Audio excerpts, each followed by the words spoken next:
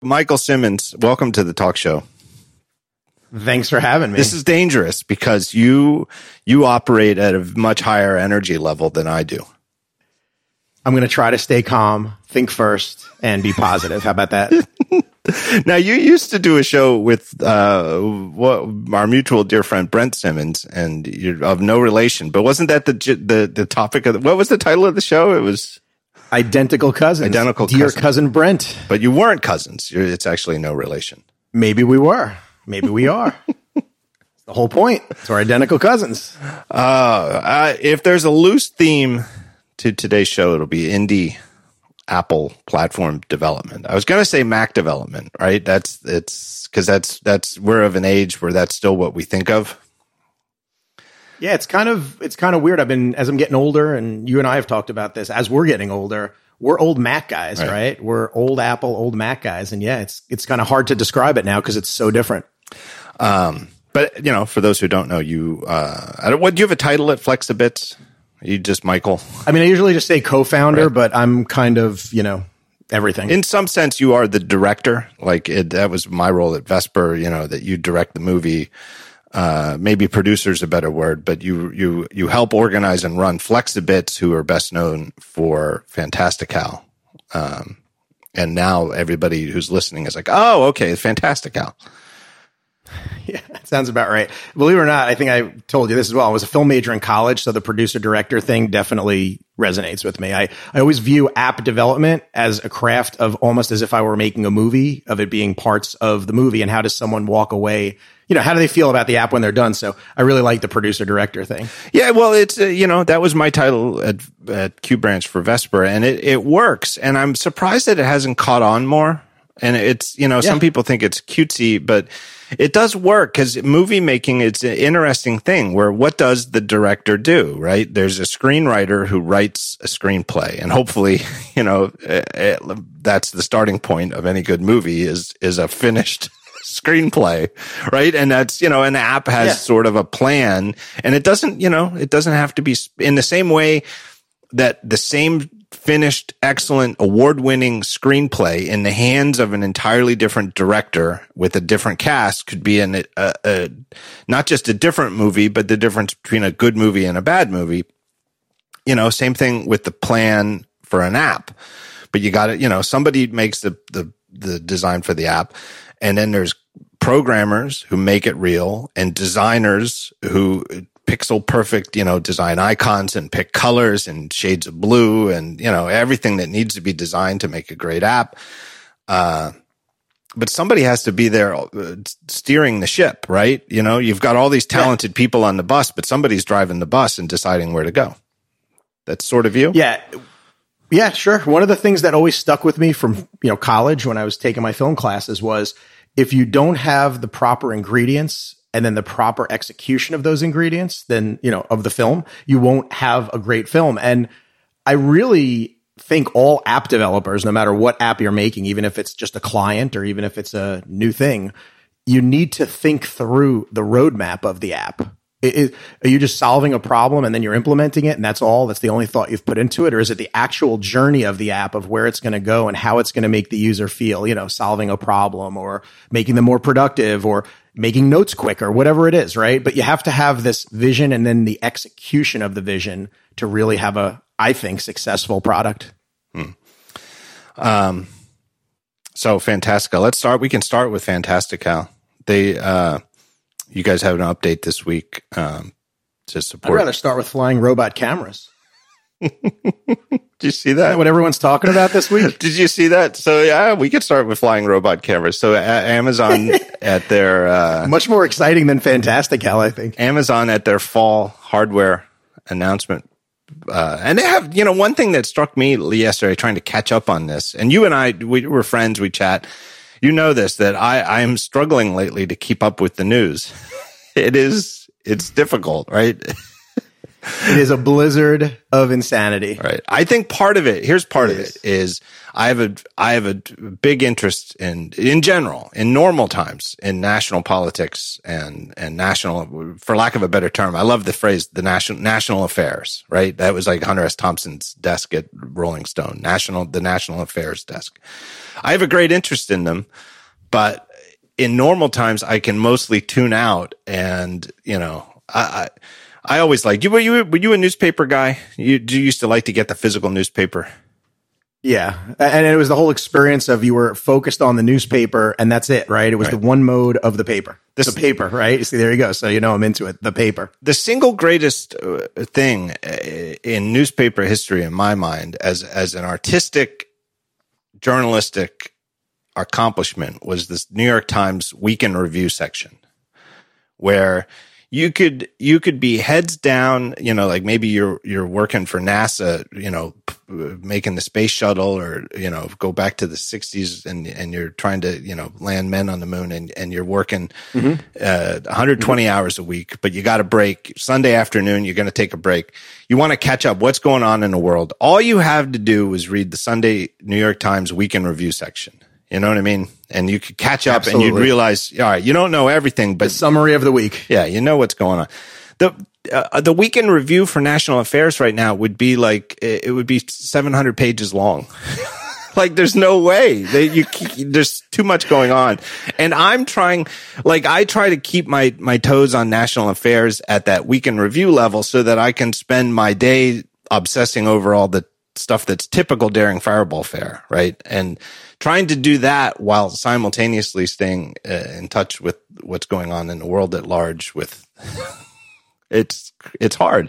No, but friend or not, you've been doing a great job. I have to say, I know you're pivoting a little bit in terms of covering all the crazy, wacky, very important things that are going on. And to me, you're doing it, at least for me, I can only speak for myself, but you're doing it in a way where I actually get news from you and then I get your take on the news. Some things resonate, some things don't. We'll discuss it. You know that. But I think it's really good how you're almost giving a summary of the important stories mixed in with text so people don't ignore what's actually happening in the world, right? That is what I'm trying to do. And I appreciate I see that and I appreciate you. But just alone yesterday, it's well, oh my God, look at all this stuff Amazon announced. It's so much. And I found a good Verge summary of here's the 13 biggest things they announced. And it's like, well, 13's a lot, but it was a good summary. I felt like I was reading a CES roundup or something. Like I was reading the Verge did an amazing roundup as they do, but I'm reading that thing and I'm just it's ridiculous. Well, I don't know that it's ridiculous, but it is a lot. But it goes to show that Amazon needs to be, has to be taken seriously as a hardware company at this point, and that their acquisitions of Eero and Ring, among others, that they did it. We can argue about Google's acquisition of Nest, and did they sort of squander that? I think they sort of did in hindsight. I do too. And we have Nest thermostats here at the Daring Fireball World headquarters, and I like them very much. In fact, we were delayed. We were delayed recording. The whole reason we were delayed to start this show from when we were scheduled was I'm carrying around still a testing device on iOS 14. And it turns out I never actually signed into the Nest app on that device. And I wanted to turn the air conditioner, the temperature up so that it won't kick in and make noise in the background. This is it. I'm sweating my family. This is what I do for my audience, the talk show audience. I sweat my family out, turn the house into a hot box so that we don't get... But you have high quality audio. Exactly. So, it's worth it, But it right? turned out I couldn't sign in to the Nest app on this new phone, and I was very confused. And it's because me in our Nest app is not using a quote unquote Google account. I have a Nest account, and because this was a different device, I had to sign in again. And they have since made the sign into your Nest interface. It looks totally normal if you use a Google sign in. And I was trying to sign in with this email account that's not really a Google account in this interface. There is a little thing at the bottom that says, do you not migrated, still using a Nest account? I would say it is printed in the pixels, like the non-retina pixels. 0.1 font. Yeah, like a 1 point font at the bottom of this screen. That it's a miracle that anybody could even read it or notice it. It looks like a hair on the screen that says like, oh, tap right here if that's what you want to do. And it took me 5 minutes. But anyway, we've got the Nest thing and we like it, but I can't say anything that they've done with that wasn't there before they acquired it, right? It doesn't seem like Google is under Google's ownership. Nest is proceeding at the pace they were when they were independent. Whereas Eero and Ring doorbells and security things, if anything, seem to be accelerating faster under Amazon's acquisition than they were before. I completely agree. I was always on the fence between the Nest and the Ring, and then eventually I got a Ring around the time. Actually, it was right before Amazon acquired it. And anyway, the development has been incredible. Like, it accelerated since Amazon acquired it. Now, I already know there's a lot of naysayers and cynics that'll say, well, that's because they're putting all their stuff in to try to spy and everything. Anyway, I'm just saying, I definitely think Amazon has nailed it. And to be quite blunt, especially with that robot camera thing, I think Amazon, or at least Nest, it seems like the CEO who started the company, Ring, CEO who started Ring, they seem to really care about privacy, or they're certainly making me feel they care about privacy, because the amount of privacy settings and control I have over privacy, I actually feel comfortable with my Ring. It's interesting. I don't have any Ring products yet, and we don't really have smart doorbells. We've got really dumb doorbells, but it's on the list, but the basic privacy concerns are there. And I know, I don't want to devolve this conversation into it, but I know part of the controversy with the Ring stuff is their partnership with police, and that they've got things where they're willing to contribute footage from your Ring camera to police, and what are the rules for that? There's a lot to think about. It's sticky. It's very complicated. I'm erring on the side of, we have voice assistants. We have HomePods and an older, now it looks ancient, Amazon Alexa listening device, if you want to put it in cynical terms. So we have those. And again, I have good friends who are like, no way am I letting any of those in my house. And I get it, I'm one of those. I have to raise my hand. I mean, I almost think it's crazy. Go back to the 80s when everyone was like, oh, there's going to be all these bugs that the government's putting in your house. Now people are paying money to put speakers that are connected to the internet that they specifically say they're gathering information. Yeah, okay, anonymous and blah, blah, blah. But I find the whole thing incredible that people are paying money to put this in their house. I get it. But I do think but it's me. But it's also, it's like a lot of progress, I remember when it was really controversial when apps would phone home at all.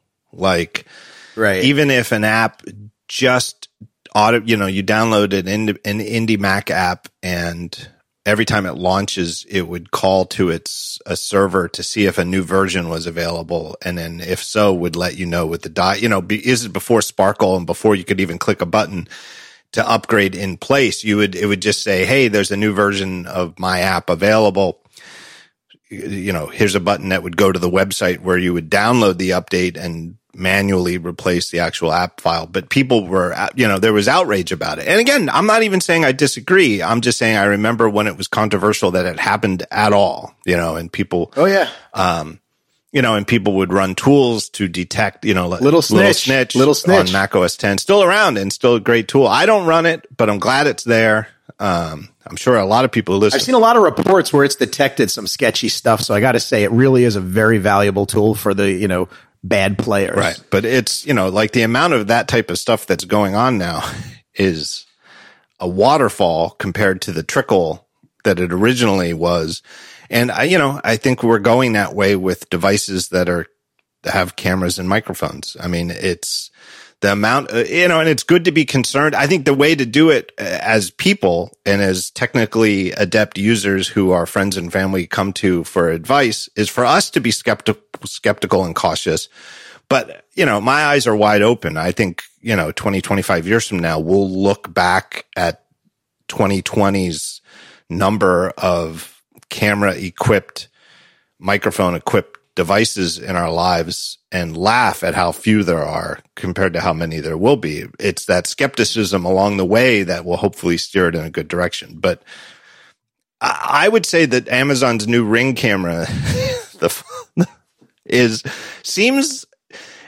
if it works, and again, it's not like they're said, hey, so you can friggin' cool. You can order it. It's so friggin' cool. They're not saying you can order it, so there's a vaporware-ish aspect to it's coming, quote unquote, next year. Who knows when next year that is? But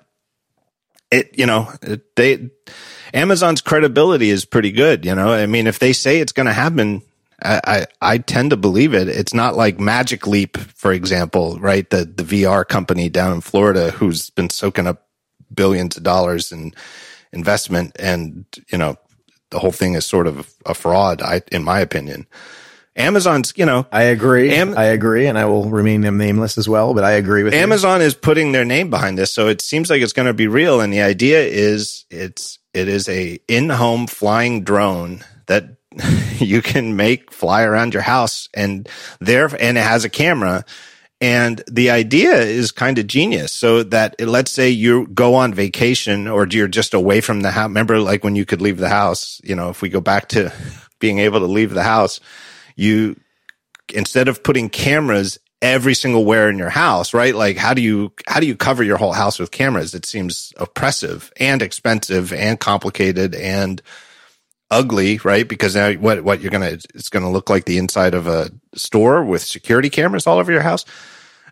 This idea that you could have this drone that moves all over the house, and has a camera, and then you could just say, hey, go look down by the garage, and the drone would fly down there, show you what's going on with the garage. You could see that your garage door is closed, and then,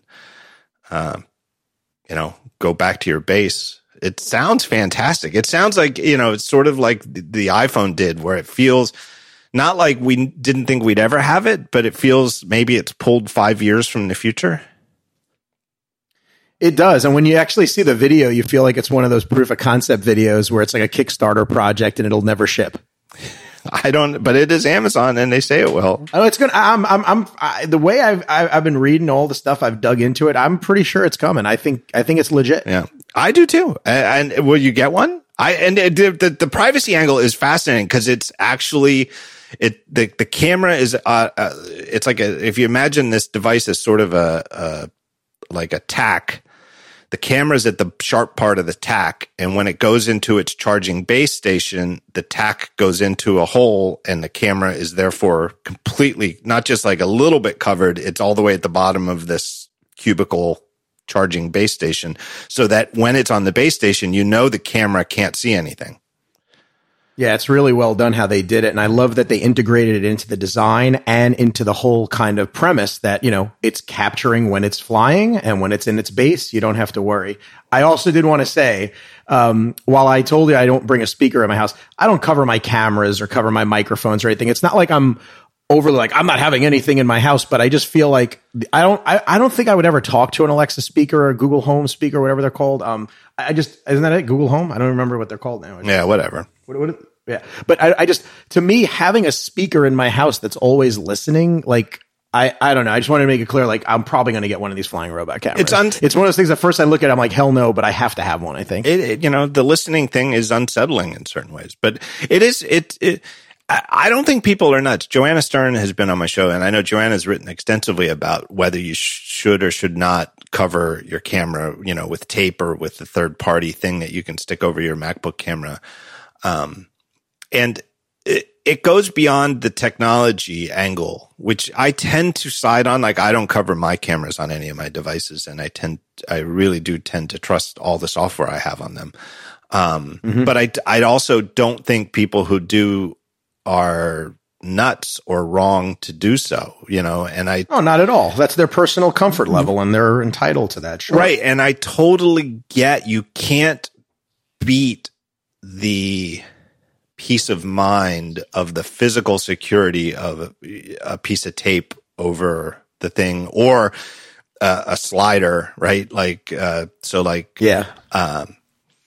Like it just interests me. Like the new Peloton has a bigger screen in front of it, the bicycle thing, and there's a webcam so that you can be seen and participate in these classes, and the camera has a built-in slider.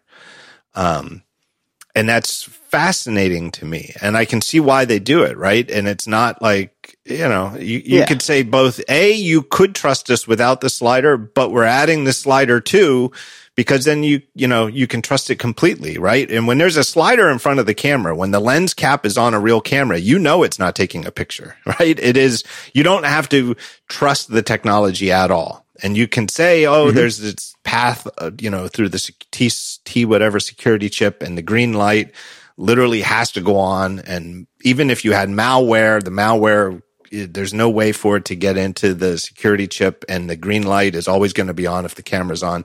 And you can read security papers and totally believe it, right? But right. You could even be the person who wrote it. Like it could be like me and you or the team at Apple who wrote it, and in this alternate universe, we're PhDs in mathematics, and we're completely convinced that we've got a mathematical proof that there's a secure electronic chain between the green light and the camera, and when the camera has power, this green light must go on.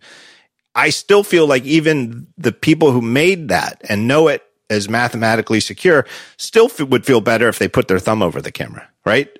It's just intuitive. Yeah, well, every system's hackable. I think every engineer always knows every system is hackable, right? Yeah. Because someone could get into your house, get into your laptop, and bypass that system with something that they installed in your laptop. But if there's a cover that's a solid object, you can't really hack physics.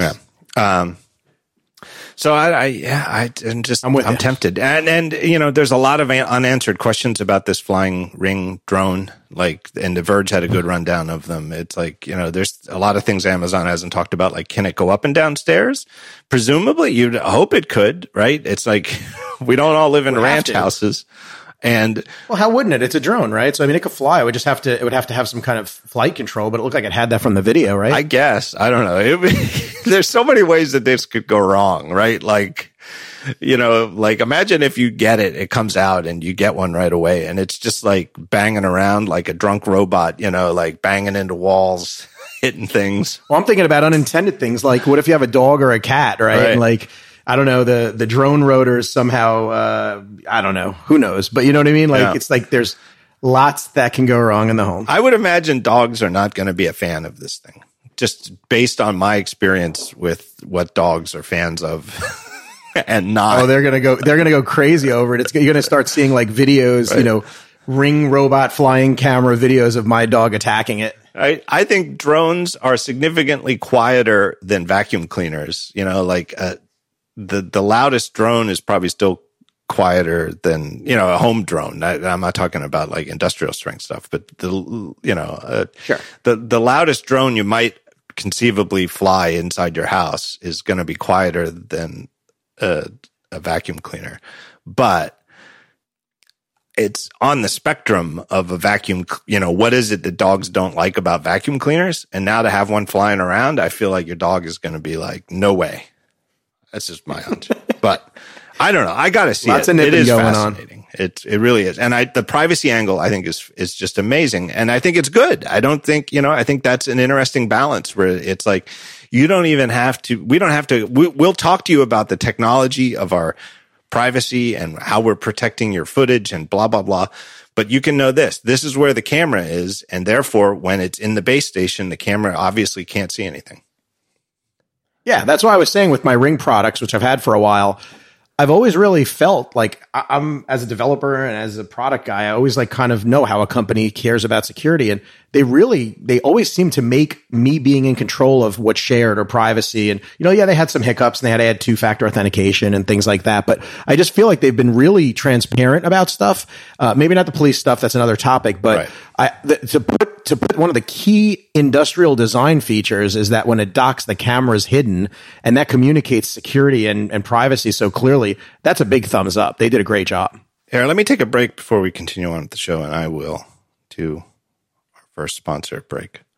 Hey, let me tell you guys about our good friends at Squarespace. Oh, do I love Squarespace? And it is not just because they are a longtime sponsor of the show. I love Squarespace because they have a fantastic service and product. Squarespace is your all-in-one website service and tool and design app. Everything you need, from registering a domain name to picking the design of the site to all the features of the site and making it just right. All of it is at Squarespace. All of it is excellent. And all of it is amazingly affordable.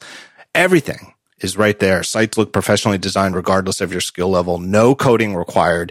But if you do have coding skills, you can get in there and do stuff at that level. It really does scale all the way from I don't even know the difference between HTML and CSS to somebody who knows how to write JavaScript. Anybody in that spectrum, Squarespace can be a great service for you. They have a great free trial you can check out. Go to squarespace.com/talkshow. Get started with a free trial. When you decide to sign up, or somebody who comes to you for advice and you steer them to Squarespace decides to sign up, just be sure to head to squarespace.com/talkshow and use the offer code TALKSHOW, TALKSHOW, to get 10% off your first purchase. My thanks to Squarespace for their continued support of the Talk Show. Let's just talk a little bit about Fantastical and widgets and iOS 14, and just sort of. Oh, all right, if we have to. Basically the news. All right, come on. But I would say this. I would say, let me preface this discussion this way. In recent years, I'm not quite sure when it started, but Apple has, with the public betas for summer releases. Apple's annual schedule has been locked in for quite a while, where WWDC is June. They announce all their OS is for the year. They slate them for fall. September is the iOS month, and then Mac has some slack. We still don't know when Big Sur is going to ship. But then all summer long, developers certainly use the betas because they're looking to update their apps to both support whatever new features they think they can support for launch and make sure everything doesn't break or look funny, when the new OS hits, fix any issues with old stuff and then add new stuff to support new features. Now they have public betas, so there's more people than ever maybe using these things. But when the actual OSs actually drop to the public, I think it's always interesting to see what the reaction is. And I think it's often surprising.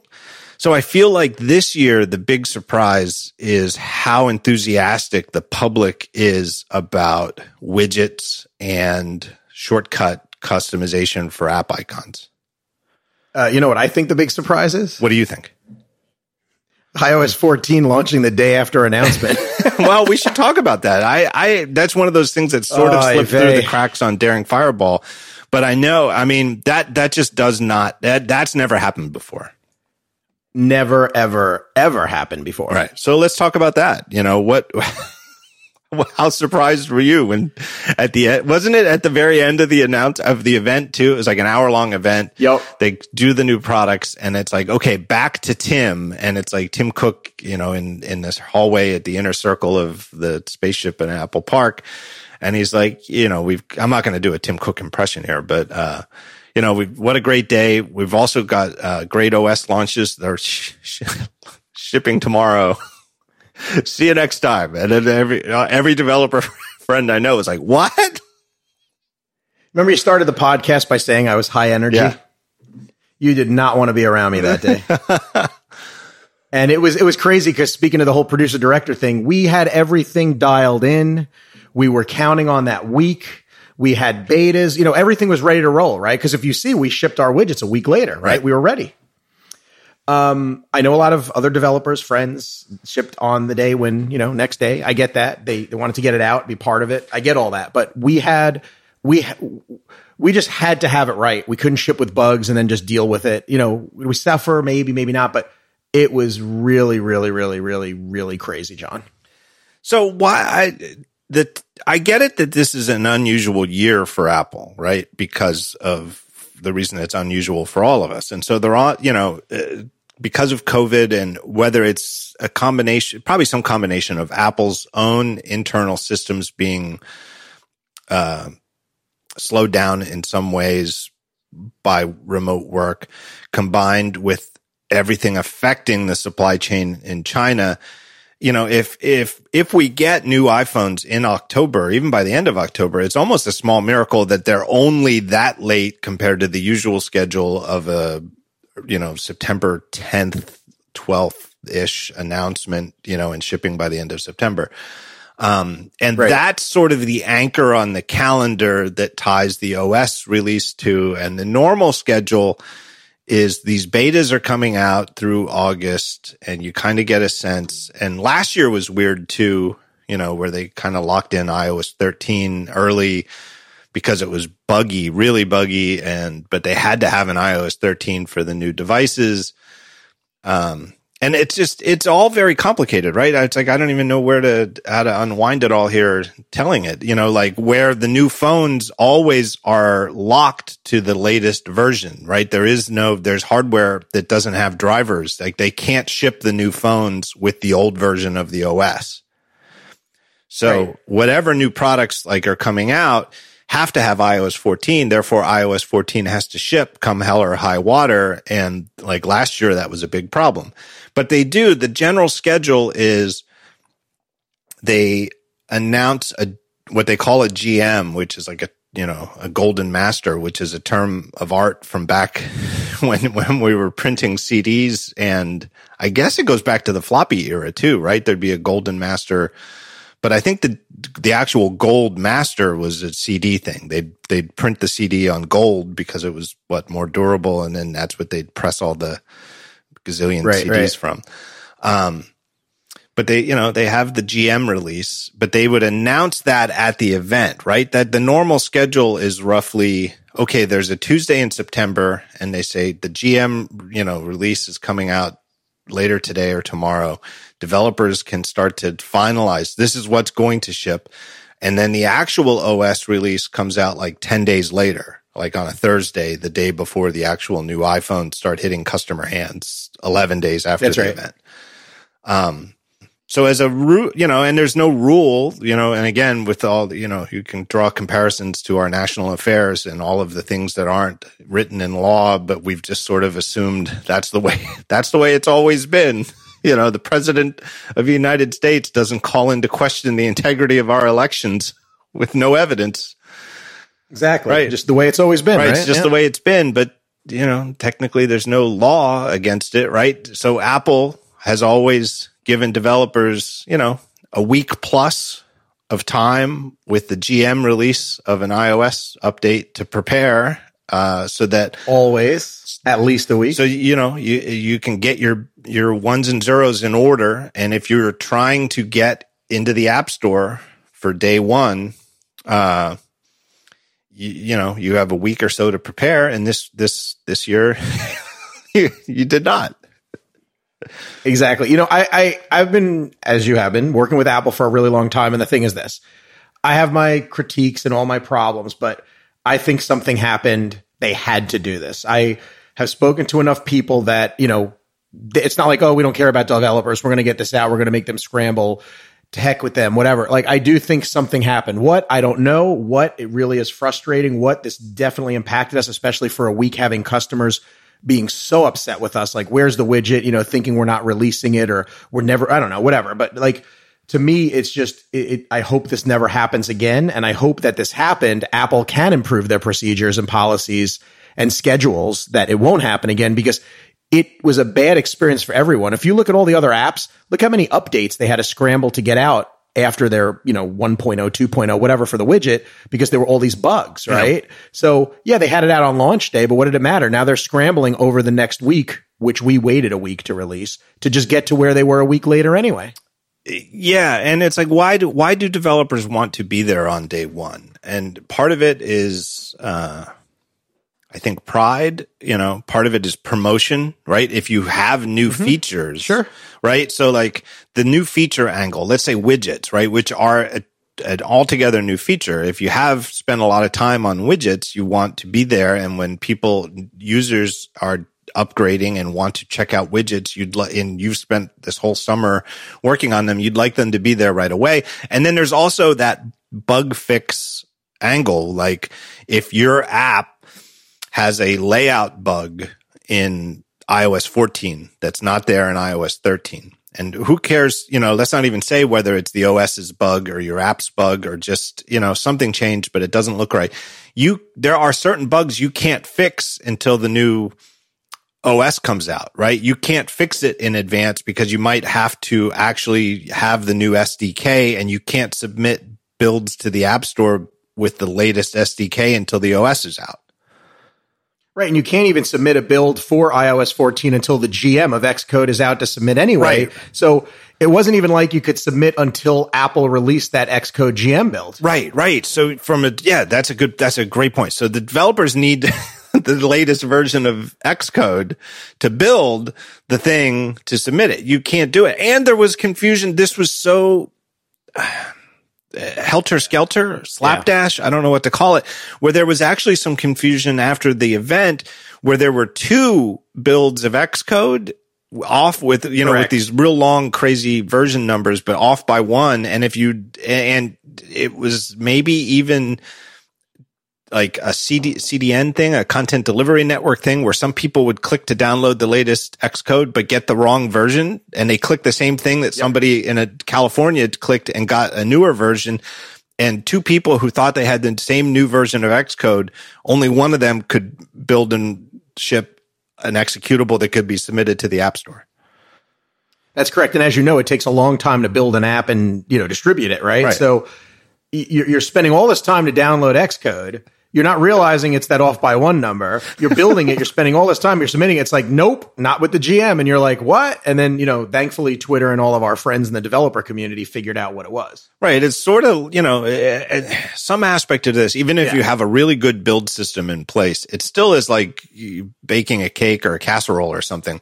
And it's like, you got to do the whole thing first. And only when it comes out of the oven do you find out that you had the wrong version of the cake mix. You got to throw this one out and start all over. And when you're trying to do this thing and hit a deadline that's under 24 hours away when you thought you'd have a week, losing an hour or 2 hours to this is a lot of time. And I think it was more than an hour or two. I mean, based on some of the tweets, the point still stands. Absolutely. The whole thing was very haphazard and not good. So why, here's the big question. So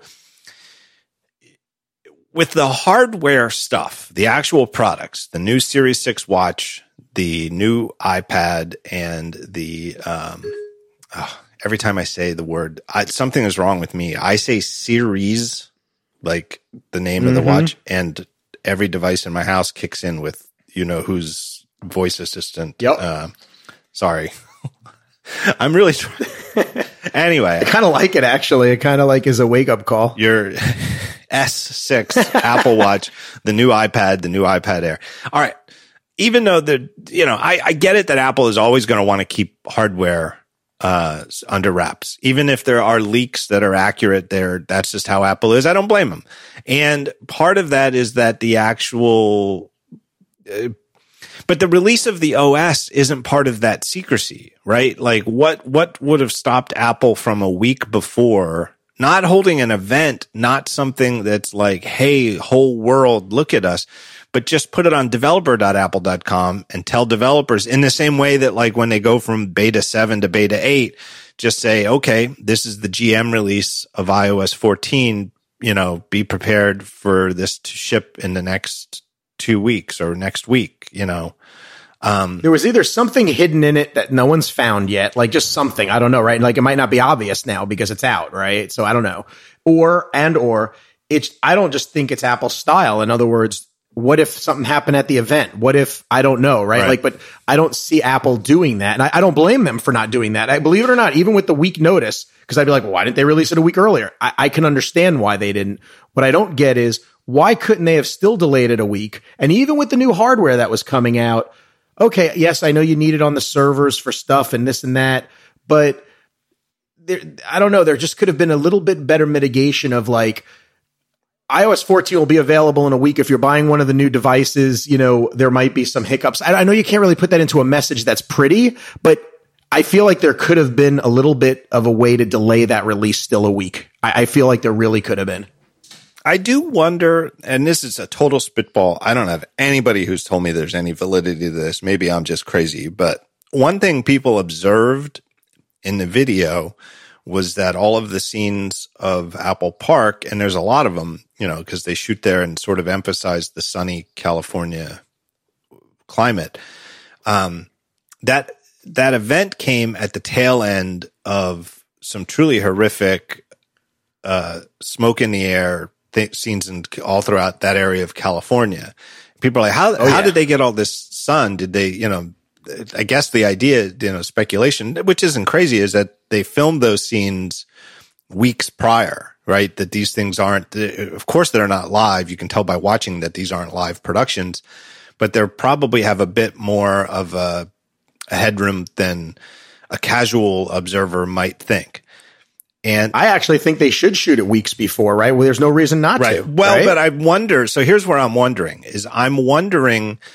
if Apple was vaguely worried that they might need to delay the whole announcement and the event because of the fires, right? Did they maybe originally think they would have it the week before and thought we should maybe they did push it back a week, and I don't know. That's reason. No, that fits. That fits because to have that also during the fire where people are worried and maybe even people were out of their homes and it was hairy, scary, and then it looks bad. The optics are bad in terms of like doing the announcement that week and people aren't around and maybe they had to push it out and that was the week we would have gotten.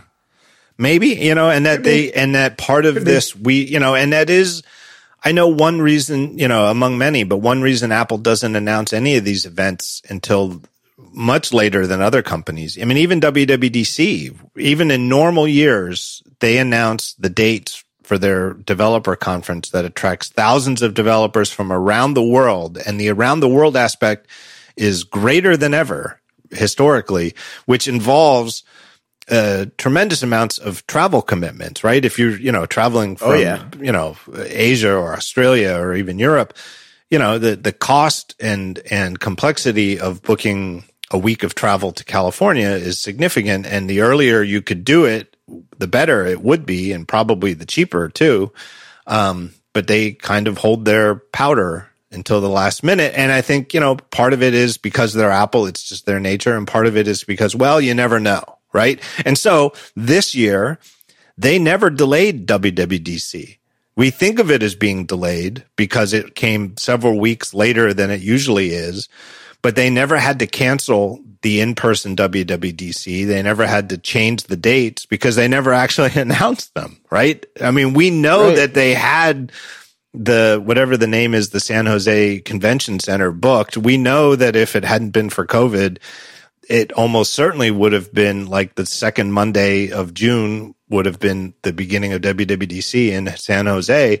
But because they didn't ever announce it, they never had to postpone it, you know, and so they don't announce these press events until like a week before. And I think part of it maybe was trying to wait out the fire because it would just be so inappropriate, you know, to have this. Here we are in Cupertino in sunny California while this actual skies are a hellscape orange, right? It certainly is poor optics. I agree with you. And, you know, and then my thinking along these lines is somebody would raise their hand in this discussion and say, well, wait, what about developers? You know, they're going to want to know. And that the basic decision was, well, we'll just ship the day after the event, whenever it is, and tough noogies, you know, and that's it. And that's sort of what happened.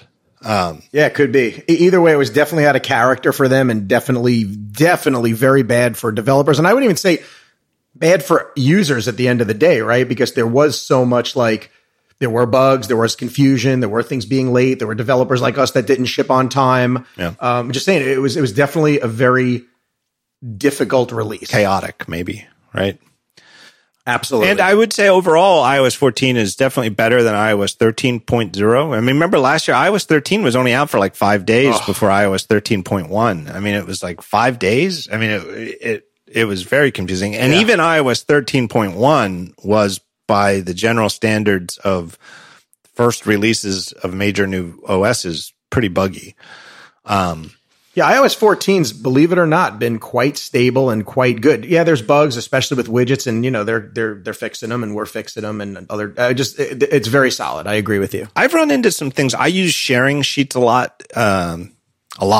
Yes, and me too. They're broken. I've run into some things all summer long, and it seems like they've fixed some of them, but I still run into it sometimes. But an app can get locked. It almost feels like a throwback to a long time ago, maybe even before the iPhone. But like an app can, with a share sheet open, I still can't get it reproducible, but I'd be trying to use a sharing extension, and then all of a sudden the share sheet is there.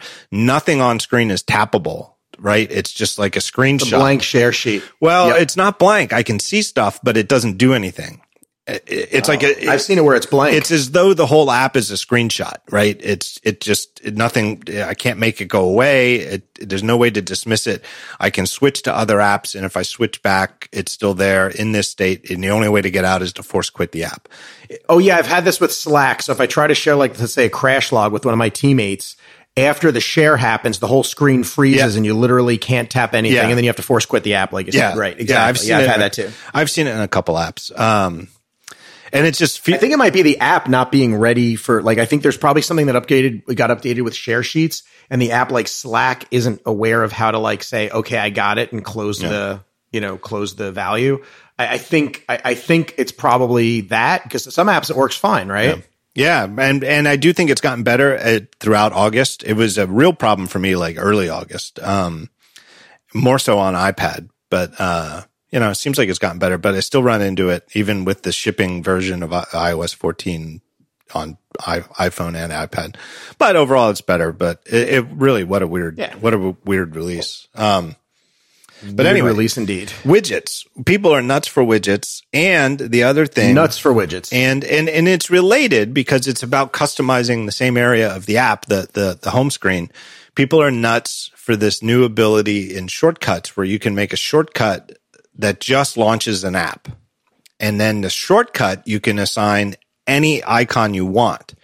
So what you could do is take, let's say Fantastical, and you could put Fantastical in your app library and then make a shortcut that launches Fantastical. Name the shortcut Fantastical and put a picture of Michael Simmons on the thing, and now all of a sudden, I was thinking John Gruber. Right.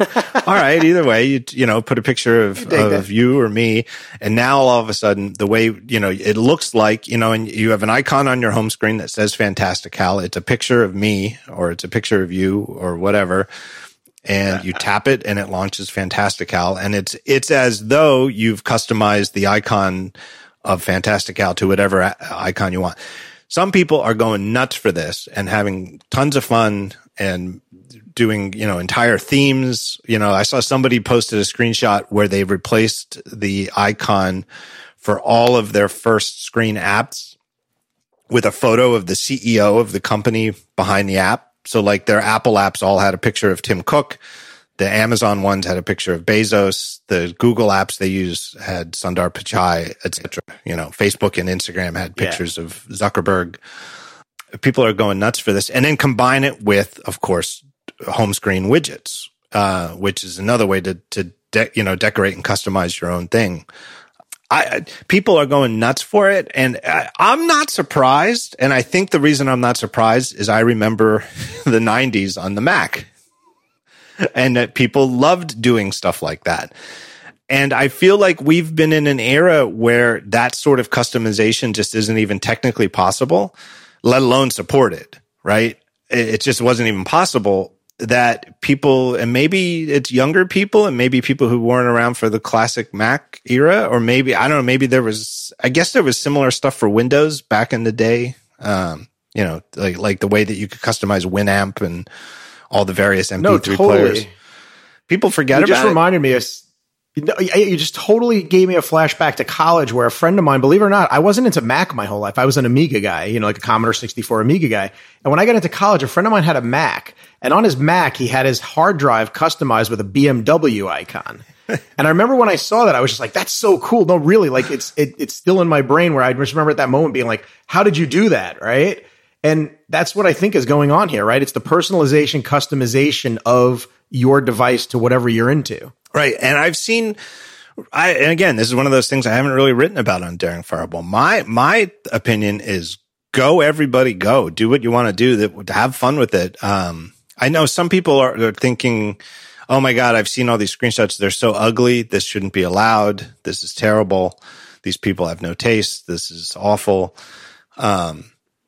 But it's their phone, it's their device, other people right? So it can look like whatever they want. I've seen people thinking that, you know, brand managers at these companies are going to be upset and they're going to complain like, hey, we spent all this time on our fancy black square with a white U Uber logo for our Uber icon, and now people are replacing it.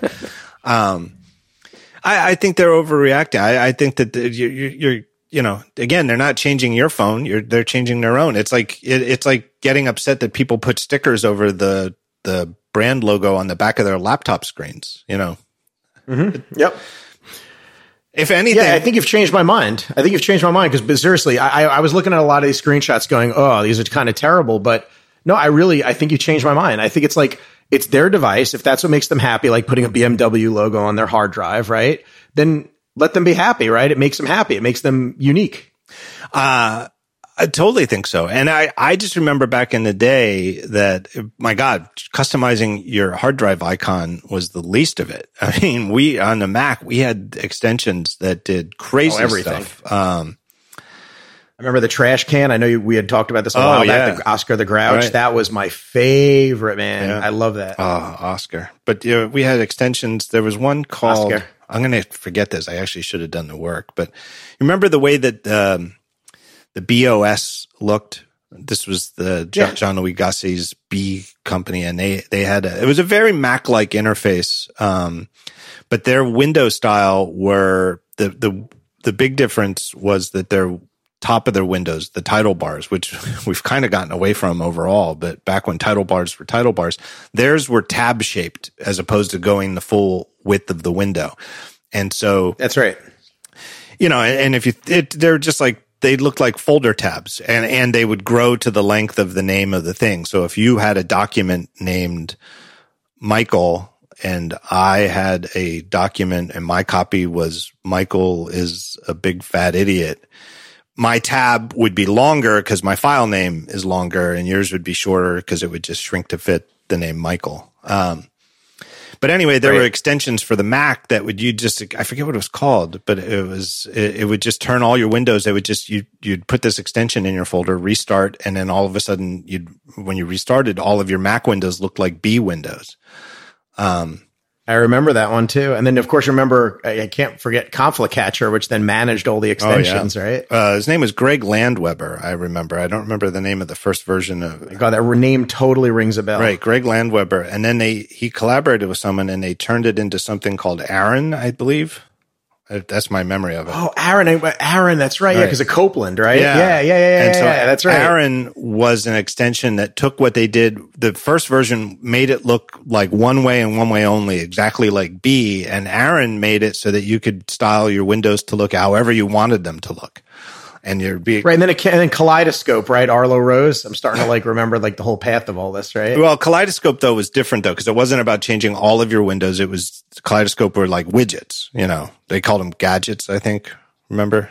Okay, but it didn't change window themes and stuff. I forget. It might have been a different Kaleidoscope. Back to Aaron though, because Aaron was cool. Now I'm remembering. Yeah, but Arlo Rose definitely had something to do with this. He might have been his collaborator on Aaron. Now that I think about it. But anyway, the basic idea was you could get an extension and then it would customize everything, make the buttons look different, the menus, the colors, and none of this was supported by Apple. It was all sort of hacking the OS. Yeah. And then Apple sort of saw the enthusiasm people had for this and built into classic Mac OS something called the Appearance Manager, where they could have Appearance Manager extensions and officially supported. They announced like 5 of them, and wasn't just like different colors of the same look. They were radically different. And there was one called Gizmo that looked like, remember this? I will definitely put this in the show notes, but I do. Gizmo looked, I mean, how would you describe Gizmo? I don't even know how to describe it. People wouldn't believe it if I said it. So it was sort of like, it's so hard to describe. It would take the user interface and, well, there were 2 Gizmos actually, because wasn't there one that was a messaging app too? But that's not the theme. The theme was like, it was like Sesame Street style, like, those toys at the pediatrician at least when I was a kid, there'd be like these wooden toys with like spirals and slides, and you would just sort of move like an. Oh, okay. I know. Like, I'm thinking like the candy stripe stuff. Yeah. It would have all like the like blue and red, and everything was like very glossy and candy colored. It was crazy. It made your Mac look like a circus. Every window. And there was one called High Tech that was big. Platinum was another one. Platinum was the one that wound up. Platinum was the default. Platinum was the default. But the idea was that it would be one of several choices. The high tech one was like what we would now call dark mode. It was a very dark, almost black interface, but the Chrome was much thicker. It looked sort of like what you would think the computers would look like in the Judge Dredd movie, right? And there was one that was like a blueprint or a drawing board. Do you remember that one? What was it called? I want to say it was called drawing board. Yeah, maybe. Or blueprint or something like that. Remember that? And everything was like sketches. Right. Everything looked, actually, they came back to that same look and feel with the icons for like Xcode nowadays, right? Where everything looks like an architect's blue paper with white pencil sketch. But your whole interface looked like that, including your menu bar. That's right. And those things, they were from Apple. They were going to be first party supported. And there was an API where third parties would be able to write their own extensions for it. They effectively Sherlocked the third party hack to customize the interface. And then this was all getting ready to ship right when Steve Jobs came and Next reunified with Apple, and they looked, I think I would love, this is one of those like on my top 10 list of meetings I wish that I could have been a fly on the wall for, would have been the meeting where Steve Jobs was presented with these Appearance Manager themes. Right? Like they've got this OS that they didn't even make, that they, and they, the next people who now were running Apple, but they knew they needed the company to depend upon for years to come before Mac OS X would be ready to ship. And it had all of these themes and they just deleted them all. They just shipped it at the last moment with nothing but the Platinum theme. And they like took out the mechanism to load the other themes. But yet there still was an Appearance Manager subsystem. So they had this whole complicated set of, they made making interfaces so much more complicated because the right way to do an interface as a developer was to support the Appearance Manager, which meant not being able to make any assumptions about like what the windows or the buttons or the menus would look like, right? And then they shipped one theme and one theme only.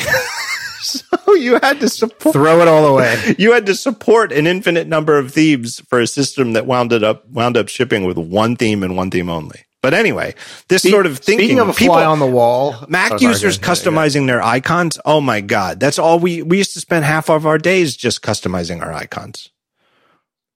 That BMW icon, I'll never forget. Like when I saw that, that's actually what got me to go, oh my gosh, this Mac thing is cool. Like simple hard drive icon. You know what we used to do? There was an app called Folder Icon Maker. And I don't remember. Oh man. So what Folder Icon Maker would do is, let's say, I have a folder where I know I'm only going to put BBEdit files. I could drop BBEdit's application onto Folder Icon Maker, drag and drop, and Folder Icon Maker would spit out an icon that was a standard system folder with a BBEdit badge on the folder. and then I could take that icon and paste it onto, or I guess if you wanted to, I think it would even just spit out a folder that already had that icon on it. And then you could badged it. Right. So you could make folders that had badges with whatever you wanted on them. So a common one would be to badge it with the application, that would be inside. And in fact, it became so popular and such a standard thing that apps would ship with inside a folder, with a badge already on it. Folder icon maker became so standard because that was the way back then. We didn't just ship naked apps that you put in an application folder. Typically, an app would come in a folder, and in the folder would be certain support files, right? Like, so if Photoshop readmes and things like that. or extensions, right? Like, where did the extensions for Photoshop go? They went in a folder named extensions at the same level as the Photoshop application. So the typical way for a well-organized Mac user to organize their applications would be that if you had a applications folder, inside that folder would typically be folders. There'd be a BBEdit folder, and in the BBEdit folder was the BBEdit app and the BBEdit extensions and scripts and the README, etc. Right, all of these auxiliary files that were organized in their own folders. Right, but instead of having plain folders for all those things, we would badge them all. It was fantastic fun. Oh, we loved it. Absolutely. Oh yeah, it was, and that's somewhat similar to this, right? You're putting an icon on something for an app that's recognizable to you or that's personal to you. So I think it's great fun. I think it's completely harmless. I think anybody who's rolling their eyes because they think what people are making is ugly. I made tons of ugly stuff. I think it's great. I think it's so great because to me, it gets people involved in their own user interface design at a recreational level, and it has them thinking about it. And I just think thinking about it, period. Like, if you just think it would be fun if I could change the icon of Instagram, what would I change it to? And the answer is anything you want, really. Just pick any image you want and make a shortcut and use that image as the icon and set the shortcut to just launch Instagram. Boom, you've got a custom icon for it. It just makes people think like an interface designer, and whether that's actually something you have any aptitude for at all, it doesn't matter if you think it's fun. I still think it makes you a better user just to even broaden your mind to think about it at all, right? Even if like 3 weeks from now, you're like, oh my God, what did I do to my iPhone? These icons are horrible. I'm going to get rid of these shortcuts and put the real apps back. But at least you suddenly have an appreciation for how hard it is to pick a good icon, right? Yeah, I'm seeing a lot of these. Some are good, and some of those are showing that's why there's not everyone can be a user interface designer, though. Right. But there's some that you're sort of like, man, but to that person, they like it. So what's the harm? It's fine. Right. And I think it's so like, again, I go back to decorating your hardware with stickers and people, honestly, if you went somewhere back, remember when you could go and meet people, but if you just surveyed 1,000 people, like at a theme park or a baseball game, and just took 1,000 random people coming through the turnstile and asked them, hey, can I see your phone? And you just want to see the back of their phone and you document what case they have. Out of 1,000 people, you easily, I honest to God think you might get at least 900 different cases, right? The number of people who, there's that much expression of personal taste in the back, what people choose to put on their phones. The way people put stickers on their laptops. I have owned a lot of laptops over the years. To my recollection, I've never once put a sticker on one, but I just don't want a sticker on mine, but I don't hold it against people who do. And I totally get why people do. And I've also never gone to school with a laptop and had to worry about like, hey, 3 of my classmates all have MacBook Airs, and it's very convenient when they're closed and sitting together to know that the one with the whatever sticker, the James Bond sticker is mine. Yeah. I get it. But the software stuff is even better because at least you don't have to worry. Like if you decide you don't like your custom icon for Instagram, you don't have like glue to peel off, right?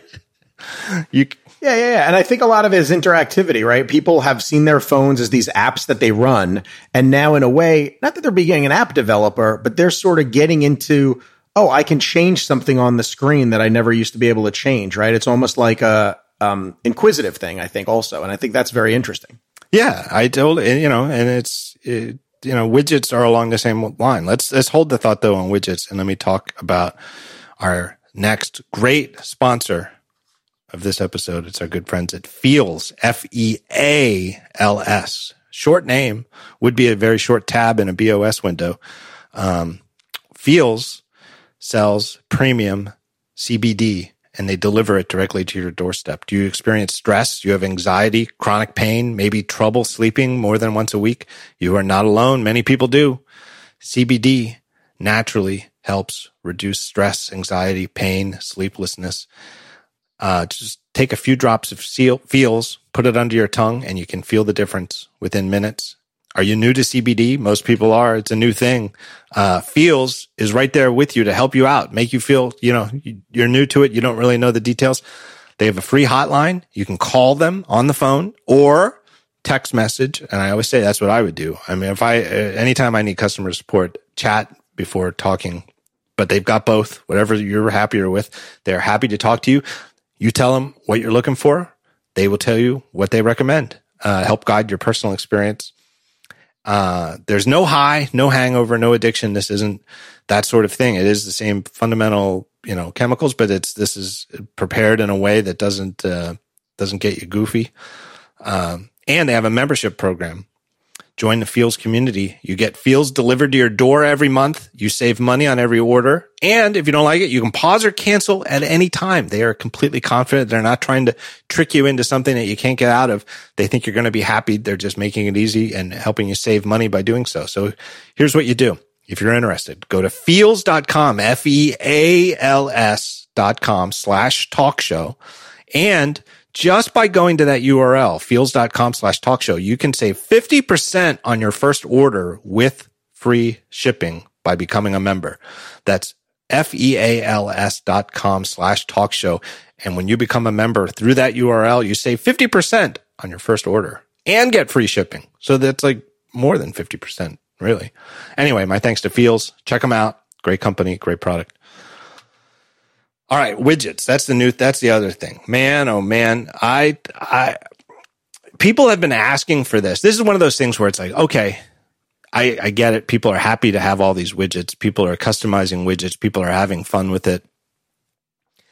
People have been talking, the Android people's heads have to be exploding, right? Because Androids had widgets on their home screens, I think, since they started. And if not, I saw some ridiculous tweet that was like, this iPhone looks like my Android from 2016 or something like that. Or probably longer, like 2011 or something. Is it longer? I don't know. Is it longer? Yeah. But I don't know why Apple took so long to do this, but they did. They've had things called widgets, and this is where it starts to get a little confusing. And I'm glad they didn't change the name. I think widget is a good name for this thing. I think the fact that it's catching on, this is one of those things too, where my son, we have an interesting relationship on technology where he thinks, because my primary interest isn't games, that I'm out of touch. And I've been writing more about games recently, so I've had a lot more to pick his brain about. But he gave me, and this is seriously like within 24 hours of iOS 14 getting released, he's like, hey, have you heard about this thing with the widgets? And I'm like, great. Yeah, I have. Let's, this is actually what I do. And he's like, well, I don't know. And he said it like in a way like, I don't know, you don't seem to ever know about the cool stuff. So I just figured maybe you didn't know about the widgets. That's awesome. I don't know what they were thinking. I don't know, there's obviously a lot of, you could speak to this, but I think Apple's put a lot of care into making these things customizable, but yet low energy, and that they're not going to suck your battery dry. Yeah, the canvas is great. I mean, it's definitely great for a designer like me and an app guy like me as what are we going to make for the app to do? And then it's even better for the user because they get to have the best of their app on their home screen. And, and Fantastical to me is pretty. What do you guys have? 9 widgets? 12 actually, widgets. And we're adding some more that didn't make the cut for launch. So we have 12 currently, and there's more coming. So you told me that. I know you previewed, you sent me the video, and it's like, my first thought is that seems like too many, just as a number, right? Right. But yeah, sure. You go through. Number one, I think Apple has a pretty good interface for discovering this, right? Like getting into jiggle mode, and then there's a big plus button at the top, and that's where it says what widgets, and you can scroll and look through available widgets, and then there's a nice obvious, you don't have to pull down to see it once you're in this mode. There's a search field. You could just start typing FAN, and it'll show you the Fantastical widgets that are available. I know I wrote this. I know you and I have talked about it. This comparison to Legos is, to me, very apt, because it's like, okay, you can say 12 widgets for Fantastical, all related to calendaring and reminders, is too many. But like once you see them, they all sort of make sense. It's like, oh yeah, this one would just, there's 3 different sizes. And so you need 3 different ones, where if you just want to see a list of what's coming next on your calendar, here's 3 sizes. And that's 3 of them right there. Right. That's right. Maybe you want to see a whole month. You want to see that 5-week grid calendar month view. Well, now you need a couple sizes for that. It's like looking at Legos. You can say, well, my God, there's 18 different pieces. But once you look at them spread out on your table as you're putting it together, you're like, well, of course there's different sizes, because you need a long one, you need a short one, you need the big square one, and you need the long skinny one, etc. That's right. Yeah, when we were designing it, we had a small one that we were like, here's the funniest part. One of the features we get, our biggest feature request for iPhone, literally the biggest, is, can you put the date on the app icon? In other words, Apple's calendar app can show the date dynamically, right? Changes once a day. We can't do that. Third-party developers don't have the ability to change the icon dynamically. As you know, third-party developers had the ability to put in custom icons that you could change manually. Right. But that's it, right? So when the widgets, iOS 14 widgets came about, one of the first ones we did was, well, we're going to put a date, right? A small date. Yeah, it takes up 4 spaces versus 1 icon, but now it's a date on your home screen that can launch Fantastical, right? We knew that was like one that people would love. Right. But as we started to go, okay, what other small ones can we do? Okay, we can do an up next. We could do a calendar. We can do this. Then we made the medium. Okay, which parts of that can go on the medium? We mixed and matched. The large. And as the design was happening, I in my head said, wait a minute. We're putting together all these that we think are logical, but these widgets are great because you can pick as many as you want. I don't know if you know also, you can stack our own widgets, or one apps or multiple apps. Like you can take multiple Fantastical widgets and put them in a stack and then swipe between the widgets in a single stack. Yeah, yeah. And you can actually almost create a scrolling month that way, because you can just put multiple lists and then have the list show different calendar sets or different attributes. Anyway, the point is, as we were doing all this, it light bulb went off in my head that it's like, well, okay, we're putting together all these and saying these are the best 10 or 12 or 15 scenarios, configurations. Well, okay, let's start making the ones that then users might want to put together. So you could take a small and a medium and put them together and get your best view, or 2 mediums to equal like a large and get your best view, or 2 larges, and so on and so forth. And that was kind of like, then the guiding light of widgets for us was, let's make all the tools that users will want, and then they can pick their favorite widgets in the layout that they want. Yeah, and I think it really shows. And to me, however complex that might sound, hearing it, when you see it, it's very, very clear. And and especially if you already know what you want to see, right? That's right. And it's like, oh yeah, I would pick this piece and that piece and snap them together, and now I've got what I want, which is this, 2 icon high by 3 wide thing at the top that will show me all of my agenda right there.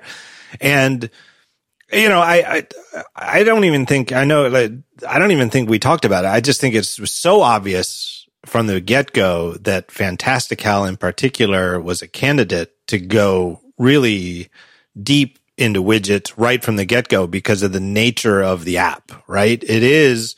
That's right.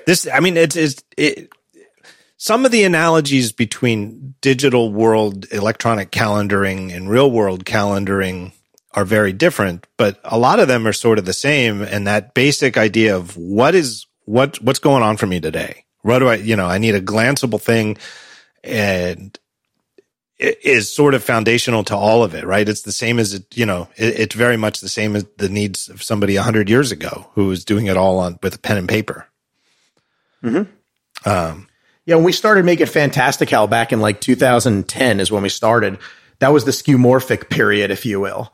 And one of the things, it was actually good that we started around then, because I think very hard about like, what's the real calendar in the real world versus a digital calendar on the device. And I think it's really important to make sure that they're different, but that they serve the same purpose, which is what? Keeping you on time, right? Keeping you apprised of your meetings and your tasks. And I think the digital space allows us so many more tools to actually give the user to let them be more organized, things that we can take over the heavy lifting from as developers and have the user just go, okay, well, there's a date and a calendar and a list that's familiar to me. But what they don't realize is all the other stuff, how they're all intertwined with the app, with the calendar sets, with the notifications, with the accounts, right? There's all this stuff that it's standing on the shoulders of. But at the end of the day, it's a really familiar display that keeps them organized. And that's what I think widgets do quite well. Right. And then the combination effect with all of the other widgets you might have, and and again, we're only like a week into this, right? Who knows where we'll be in a couple months, but the basic idea is it lets the user design their own home screen. And that's right. And again, people are going to make decisions that I would find distasteful or confused. Like, why would you want that? But that's not for me to decide. And I know, that I do things that, like if you look through my Field Notes notebook here, you might think, well, these are the notes of a crazy person, right? This is somebody who needs to be locked up, because they're not really meant to be understood by anybody else. Like, why would anybody write these things down? That's the way you've set up your home screen. But it really gets people thinking like an interface designer. What do you want? Do you want a big clock? Do you really need to know the time? Do you not wear a watch? Do you want a big clock on your iPhone home screen all the time? But it really does sort of, I find it so exciting that people, not that I'm using widgets so much yet, but I find the enthusiasm that so many people clearly have for this feature, this explosion of enthusiasm for it, to be so exciting, because I just think it's the best of the Mac mentality going back to 1984, that computer for the rest of us, that you can design your own computer stuff, that you're not just locked into this design that the people who made it do.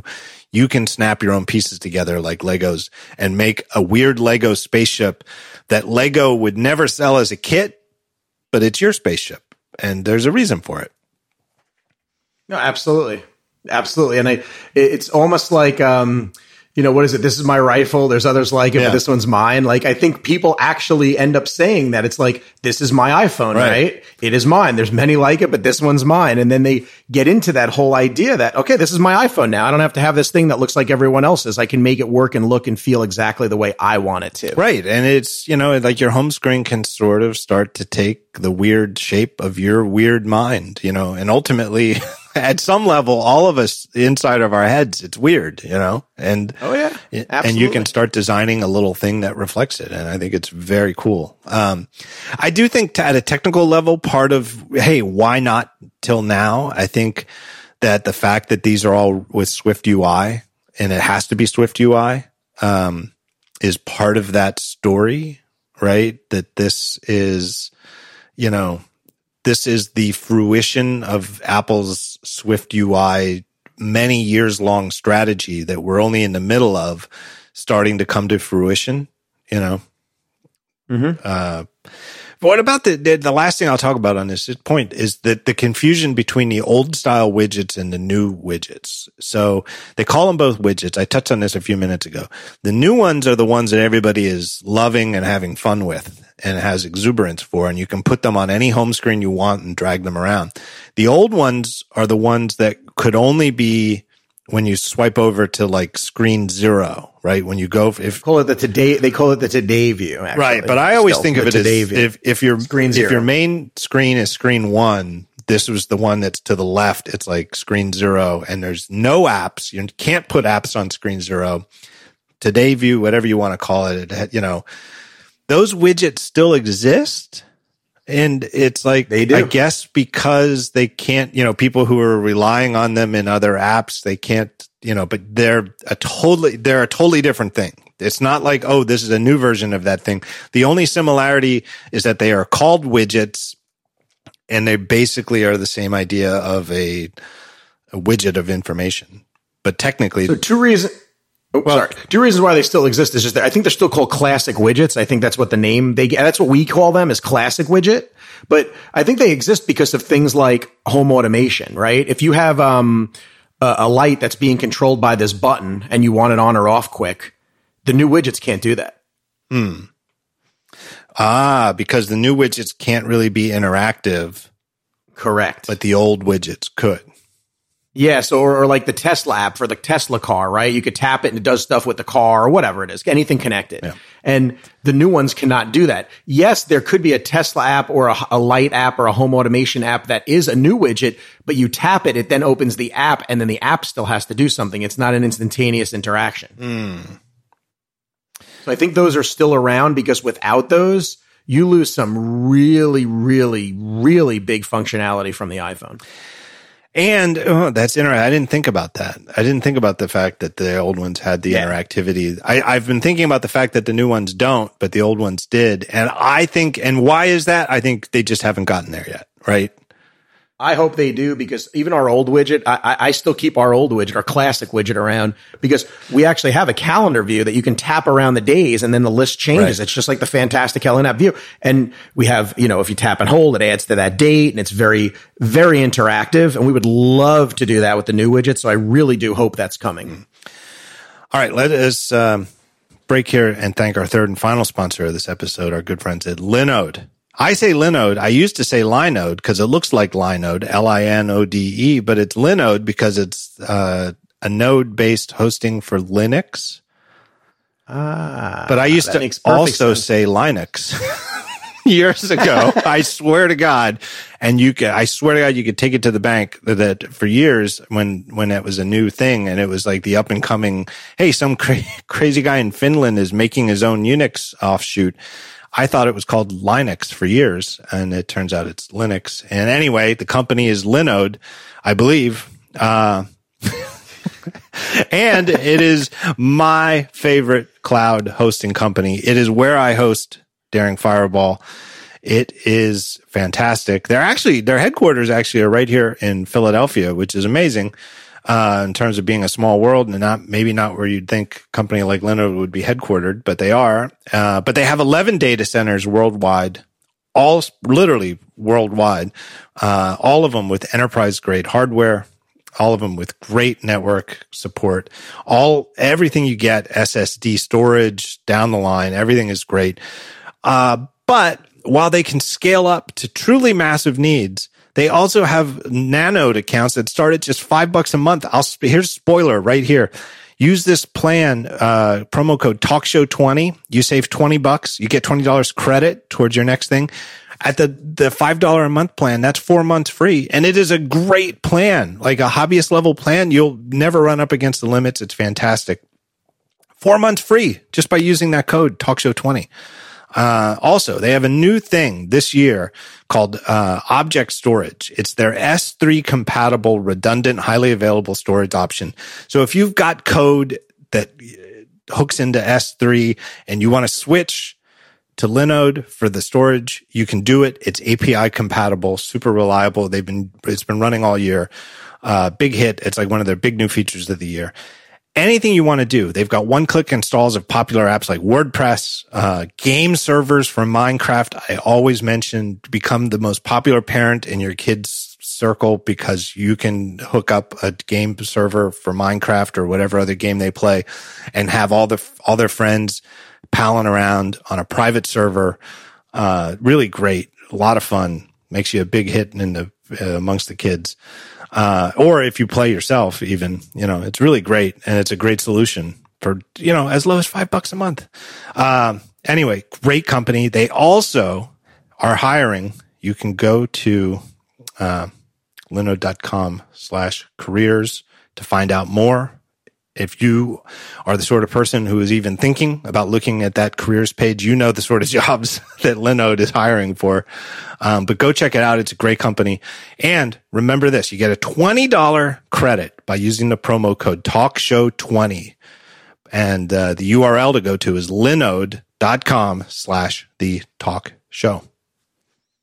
I got to interrupt and tell you, unsolicited, and I'm sure you didn't know this, we at Flexibits actually use Linode. And you're happy. Is it okay for me to say that? Of course. And you're a happy customer. All right. Well, there you go. There you go. Thanks, Linode. It's a great company. It's one of the, I said Linode too. Huh? I always say Linode. It looks like Linode.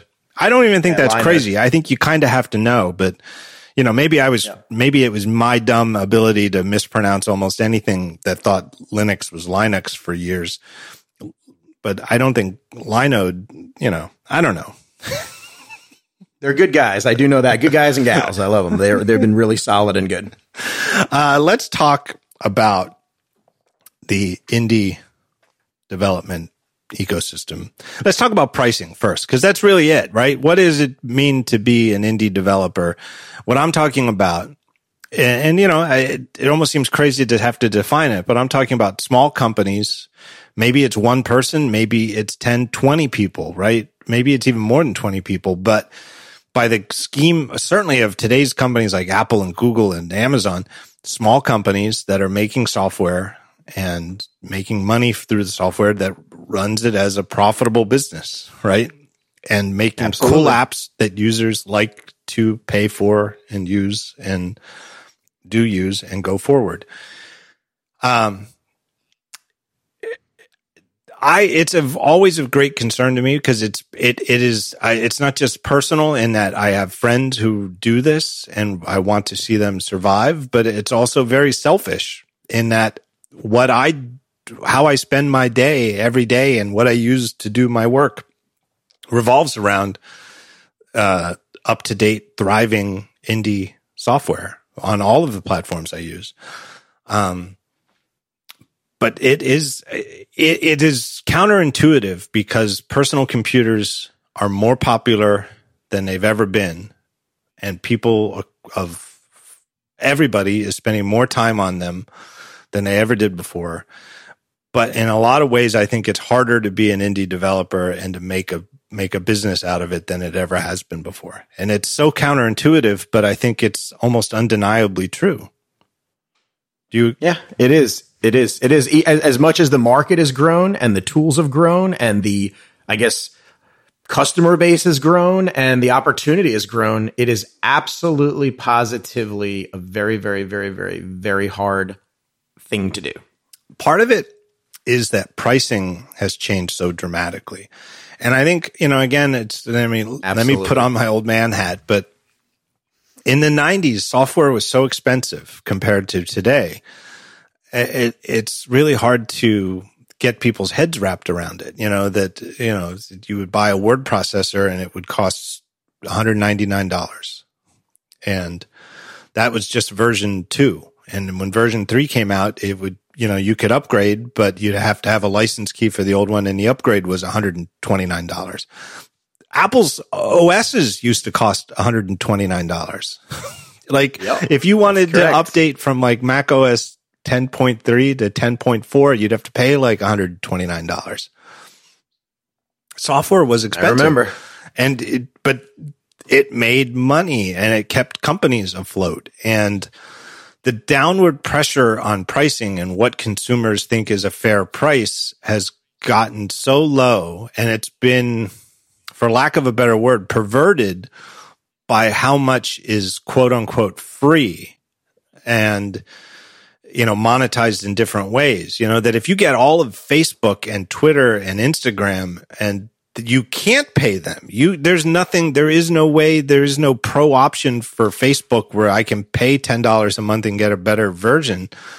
You can't even pay, and you get all that for free. And you want, you know, $20 for a text editor or whatever the name, right. You know, the thing is, people think, well, that's crazy. This is, you know, look at it. This is such a, you know, this, all this does is edit text files, and I get all this for free from Google or Amazon or whoever There's else. a built-in calendar app for free. Why would I ever pay for a calendar app? Well, just to throw one out there. So Fantastical is an interesting area, right? Like, so part of it is always the competing with the built-in apps, right? That's always been true, right? There's always been a text editor on, simple text and teach text going back to the day. And so, that's like a baseline level of, okay, if you're going to sell an app, it has to be better than the thing that's built in free. Right. But when people think that, well, if this one's free and yours is paid, $1 sounds fair to me. Where do you even start if that? And again, I'm not exaggerating that there are people who think that $1 might be a fair price for a professional calendar app. Well, and they think $1 might be a fair price for life. Like, in other words, the thing needs to work as long as my iPhone works or as long as iOS is an iOS, right? Right. And it's, it's all gotten more complicated too, because at least on the app, if we just talk about the Apple ecosystem for indie development, in some ways it's this plethora of riches where we've got all of these extra devices now, like phones, and it's amazing to be able to have your app on the phone too, and it's in your pocket, right? It's kind of awesome. Like when you got started making Fantastical, 2010, maybe you could imagine it because the iPhone was out. But, you go back far enough to when you first started making apps and the idea that your app might be in your jeans pocket all the time. That's awesome, right? It's like, that's super cool. Yeah. I mean, it was even in very early days for the iPhone when Fantastical came out. So it was at that first initial thing where it's like, okay, apps are allowed, and you're sort of like not really sure what it is or what it means or what it could do. But yeah, no, it was incredible. But but then there's an expectation where if an app can sync, and let's just use the word sync loosely because there's different ways of syncing, but more or less, if you can use the same thing from your phone and on your iPad and on your Mac, people expect to be able to, they want to be able to. But it's not really clear how you're supposed to monetize that as a developer. And it is, if not 3 times the work, it might be more than 3 times the work, right? That it's because it's you think like, well, the iPad app is really just a bigger version of the iPhone app, so it shouldn't be 3 times the work. And there's certain data models that you can use that you can reuse across the thing. But then you've got to make sure all of the integration and syncing works, right? It's a lot more work. And yet people expect, well, I paid for the iPhone version. Why in the world do I have to pay for the Mac version? Yeah, right. They see it as one app. I paid for Fantastical. Give me it all. Right. Yeah. So Fantastical used to be, let's just be specific on Fantastical. So the traditional way to sell apps would be you'd sell a version for a price. The user would decide, okay, I'll buy it. And then you'd get a license code or in the app store or whatever. But then all of a sudden, whatever the mechanism is, it unlocks it and now you have it. And then if a new version came out a year later, 2 years later, you would get upgrade pricing for it. New users would still pay the new price, and existing users would get some kind of discounted price. And this worked for a long time in the industry, at all levels. It's how everything from Microsoft Office to, some 16-year-old kid's shareware app, for the Mac worked and monetized.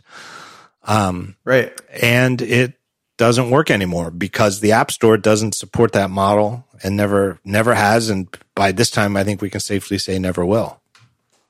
And yeah, we were at a weird time when Fantastical came out because here's what's even crazier, John. The Mac App Store launched in January of 2011. I remember this. And we launched Fantastical in May 2011. And when we were developing Fantastical in 2010, a little bit before, we didn't know the Mac App Store was coming necessarily, right? So we were planning on just selling the app directly like we used to, right? So that was really a weird change for us because now we're selling it on the Mac App Store and our own store. And apps still weren't, I would say, differently valued then. I don't even want to necessarily call them devalued. I've been thinking a lot about it since we switched to subscription. I know you're going to ask me about that, I bet, but I feel like apps aren't devalued. I feel like apps are valued differently than you and I in the old school days prior to the App Store. Well, tell me how. How do you think that they're valued? You're saying by users?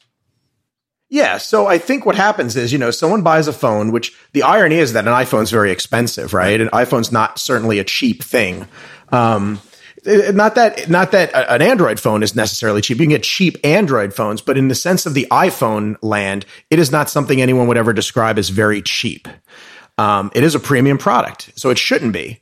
And that's sort of why I point this out. The iPhone's a premium product. You pay more for it because it's premium. Well, that means the apps on the iPhone platform are more premium. Therefore, yes, there's going to be free ones like Facebook or Instagram or Uber or DoorDash or whatever. But then there's going to be also premium apps. Yeah, there's going to be also bad apps. There's going to be free apps. There's going to be hobby apps. There's going to be apps that just are overpriced and whatever. But what I find interesting about the whole iPhone scene is that the iPhone's a premium product that you pay more for because it's premium. But then when there's a premium app, people's value of that app is that it should be free or very, very, very cheap. And I think the reason for that is because the software that's built into the iPhone is free and really good. And third-party apps, services, whether it be Twitter or Facebook, whatever, their apps aren't that bad either. I mean, we can get into that, but I'm just saying in general, they're apps, right? They do what they're supposed to do. And I think that's where the what did I say? I didn't say devalued. I said where the different value I feel like it's people's idea of what an app should be valued is very, very different based upon what they paid for the device and what they get with it for free. Yeah. And it's different ways of looking at how much you pay total, right? Like, so, one of the ways that phones are so expensive is it doesn't even matter which phone you start with. The phone is useless without paying a phone provider for service. And I know that US users pay more than users do in Europe and other countries. But at a basic level, at least here in the US, for decent phone service, you're paying at least $40 a month and probably more, right? Like if you're on Verizon or AT&T, you're definitely paying more. And if you told somebody, like, how long does a typical person use their phone? Let's say 2 or 3 years. Maybe that's extending, to 3 years. So if you take 36 months times just $50 a month, that's $1,800 in phone service, right? And that's if you're only paying $50 a month. So if you told somebody when they came in to buy their iPhone that whatever the cost of the iPhone is, average selling price $800. Oh, and by the way, you need to pay us $1,800 to have phone service for the next 3 years. They would look around for hidden cameras. They'd be like, "What are you talking about? $1,800, $2,000 for phone service for the next 3 years? That you're out of your mind. I'm going to go buy my phone somewhere else. You're on crack."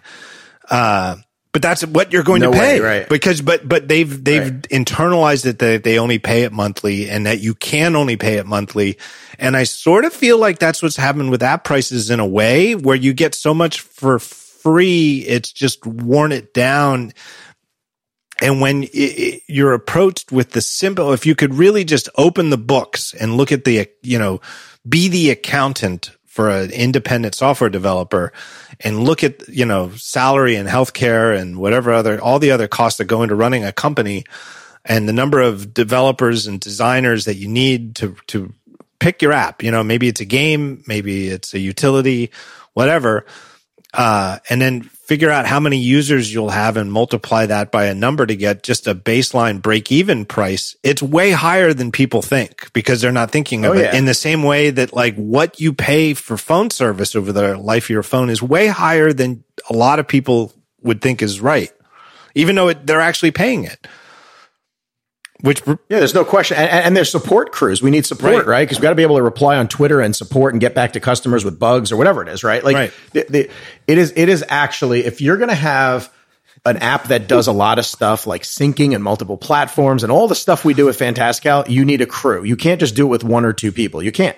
It's not possible. It's just not possible. I can't mention this person by name, but I don't even think that he makes indie software anymore. But there was a well-known developer from like 15 years ago who had some very popular apps and was making, I think, a good business in it, but had nobody helping with support. And I think I heard this story from Cable Sasser, our mutual friend at Panic, who we could talk a bit more about.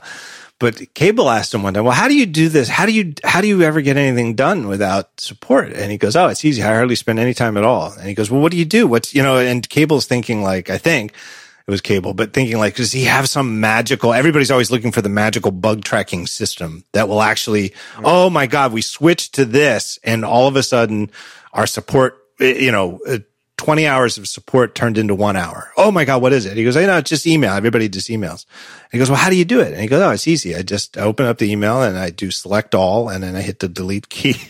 Then I go back to work. And ignorance is bliss. And he laughed right? and he's like, no, really, what do you do? And he looked at him and he's just like, no, that's, that's what I do. And the inbox is filled up with support. I just select all and then I hit delete and then I go back to work and I make my next version. And, the irony is if the app is that good, you could do that. Well, if their emails are there, they are. But I'd never do it, but you could do it. That's so funny.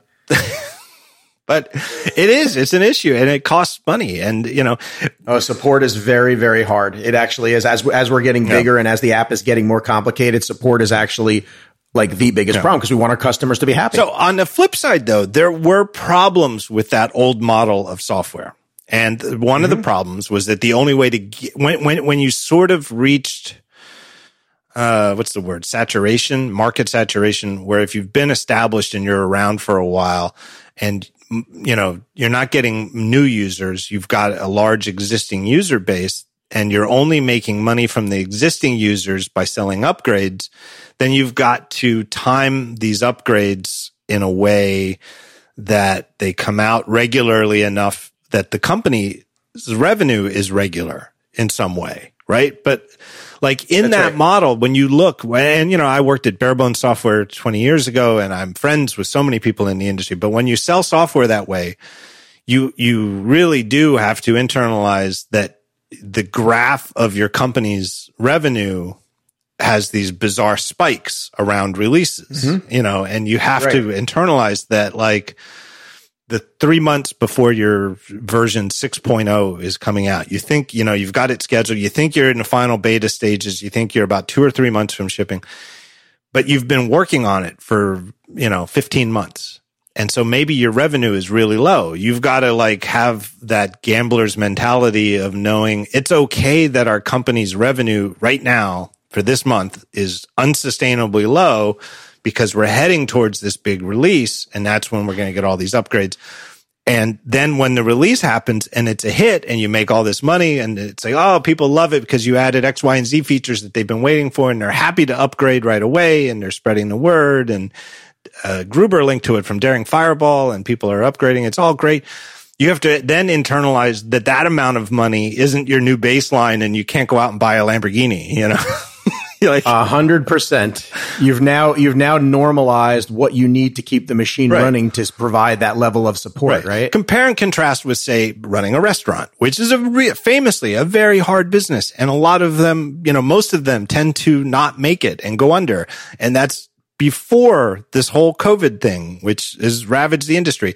But for the most part, a restaurant makes money on a daily basis that pays the money for the day that it, there's not like all of a sudden you make so much money on one day of the year that it funds the rest of the year, right? It's, software development in that model was feast or famine, and a very brief feast and then not really a famine, but it would trickle off and then you'd come out with a new release. But then the problem with this idea is that sometimes there are features you want to add that take a long time. And when do you fit that in? And then how do you time it? How do you time it to something that also Apple isn't doing with widgets, for example? We had to get widgets done. It's a big feature. Apple, would love it, right? And then we have to put something else on hold. Right. You have to prioritize it. And wait, can we charge people for this? Or just look at some of the stuff, just mundane stuff that people shouldn't have to worry about. But if, Apple says, hey, 32-bit binaries are being deprecated in a future OS release. Now you've got to spend time moving your whole code base to 64-bit. You have to, or else your app won't run. how do you can't sell that as, the flagship tentpole feature of version 8.0 of your app is 64-bit compatibility. It'll actually still run, but it might be a mountain of work, right? That's right. Apple Silicon was actually, the transition, we're ready. What I could say about that is it was actually pretty easy. Like, it wasn't like a lot of stress, but that had to be done. We still had to take time away from other work to do that, right? Someone has to do that. And there were bugs and there are issues and we have to get that done. Widgets, we had to get that done. Even other stuff, Big Sur, we have changes coming for Big Sur. Got to get that done. And that doesn't include new stuff that we want to do. Right. And it really is a very interesting business of how much stuff you have to do just to be baseline before you actually do stuff that makes the thing great. You can still double click the app and it will launch is not really considered a feature by users and shouldn't be. But at an engineering level, sometimes it's surprisingly difficult. And so, well said. Hence the overall industry shift of commercial software where the users pay the developers to use the software, shifting from buying versions and paying for version upgrades to subscription pricing. Well, funny you should bring that up because if you don't mind, I want to talk about subscriptions when we launched in January. Yeah, when we launched in January, our subscription. So we've been in business. Next year will be 10 years. So we'll say 9 years as of earlier this year. Changing to subscriptions was the biggest thing we knew we were going to do to our business. And it was the biggest fear we've ever had in the sense of this could go wrong. We didn't think it would go wrong, but we knew that it was the biggest change we had made since launching the app itself. And when we launched, we actually knew we were going to get attacked and people would be rude. As you know, I advise a lot of companies and I've done a lot of products in the past and I'm very, very, very into the scene and the industry. So it wasn't a surprise to me, but we got attacked and people acted like we were the biggest jerks at launch. Like, it really, really, really is bad. Anyone going from a paid app or even a free app to a subscription, every developer friend of mine, every company I've ever advised, every company I've ever worked with, it's always very hard at a transition to a subscription. Users feel slighted. Interesting is that now that I've had like 9 or 10 months to debrief this, I actually empathize with users. I actually get why they're upset. I actually understand why they're so unhappy. I actually get why they're mad. I really, really, really, really, really do. But what always is funny, and I don't understand why it happens, is, as you said, double clicking an app to launch is sort of a given.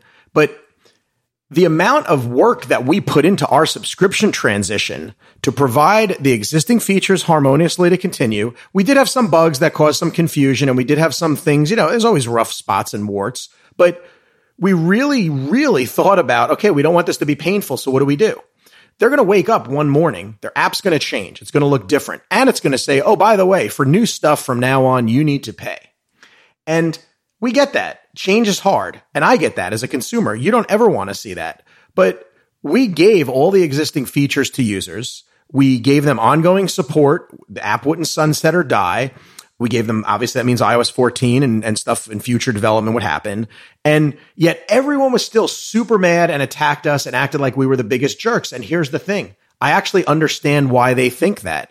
We changed what they liked about us. We changed that we were a $5 app that now they have to pay $3 a month or so to keep us. But we also changed our business model. We're now a premium app with very, very, very not only powerful features, but really productive features. And we have such a big roadmap that, okay, we didn't post the roadmap because we really don't want to announce future plans. We definitely nod to Apple for that. But we have so much on our roadmap, John, that the value of that $3 a month that you're paying now isn't for what you got on January 29th when we launched with version 3.0. It's, for example, we just launched widgets. Widgets are free for everyone. The premium features of widgets you have to pay for, but the widgets themselves are free for everyone, not just even existing Fantastical 2 users. Well, guess what? The development from premium funds that. Right. And yeah, anyway, so the point I'm just saying is that it's very interesting that subscriptions, and we're offering a free mode. So it's not like anyone is just, you're locked out of the app if you don't pay, but people really sure feel that way. And I don't really know what to advise, except it is better for our business. it is better for the roadmap we have, and it is absolutely better for us to be able to develop and release as soon as we've done something rather than having to wait for a 2.0, 3.0, 4.0 and charge every 2 years or 1 year. Yeah. That was definitely part of the strategy of, and as again, BB Edit, I'll just toss as an example, an app that's, been in constant active development since 1992. It's been a commercial product since 1993. And that is still, I guess, because there still are paid updates outside the Mac App Store, but it's always, and Rich Siegel at Barebones has always had a good sixth sense knack for this. But it is part of the art is when to know that this feature should probably be held for version 7.0 and not released in version 6.5 because 7.0 is a paid update and this is something worth paying for. But it's ready, right? Mm-hmm. It's, and it hurts, it's sort of like, the difference between writing for a paywall or writing a website that's free, like with the difference between me and Ben Thompson. So everything I write, I can just put on Daring Fireball and everybody can read it. And Ben does a once a week column that's free for everybody and super popular. And it's the most popular thing he writes all week. But then he does a daily update for his members every week. And we were just talking about it on Dithering where it's like sometimes he'll have a really good daily update and he'll think like, oh man, I wish that was free so more people could read it. But then on the other hand, he knows that he's providing that gut feeling is providing value to the people who pay. Same thing with a feature where it's like, oh, I wish I could have just given this feature to everybody who's already using my app. But I'm also glad that the people who pay for it in version 9.0 or whenever it comes out feel like they're getting their money's worth for their upgrade. Subscription pricing eliminates that sort of thing. It's like, hey, the feature's ready. We're tested it. It's ready to go. We can release it now.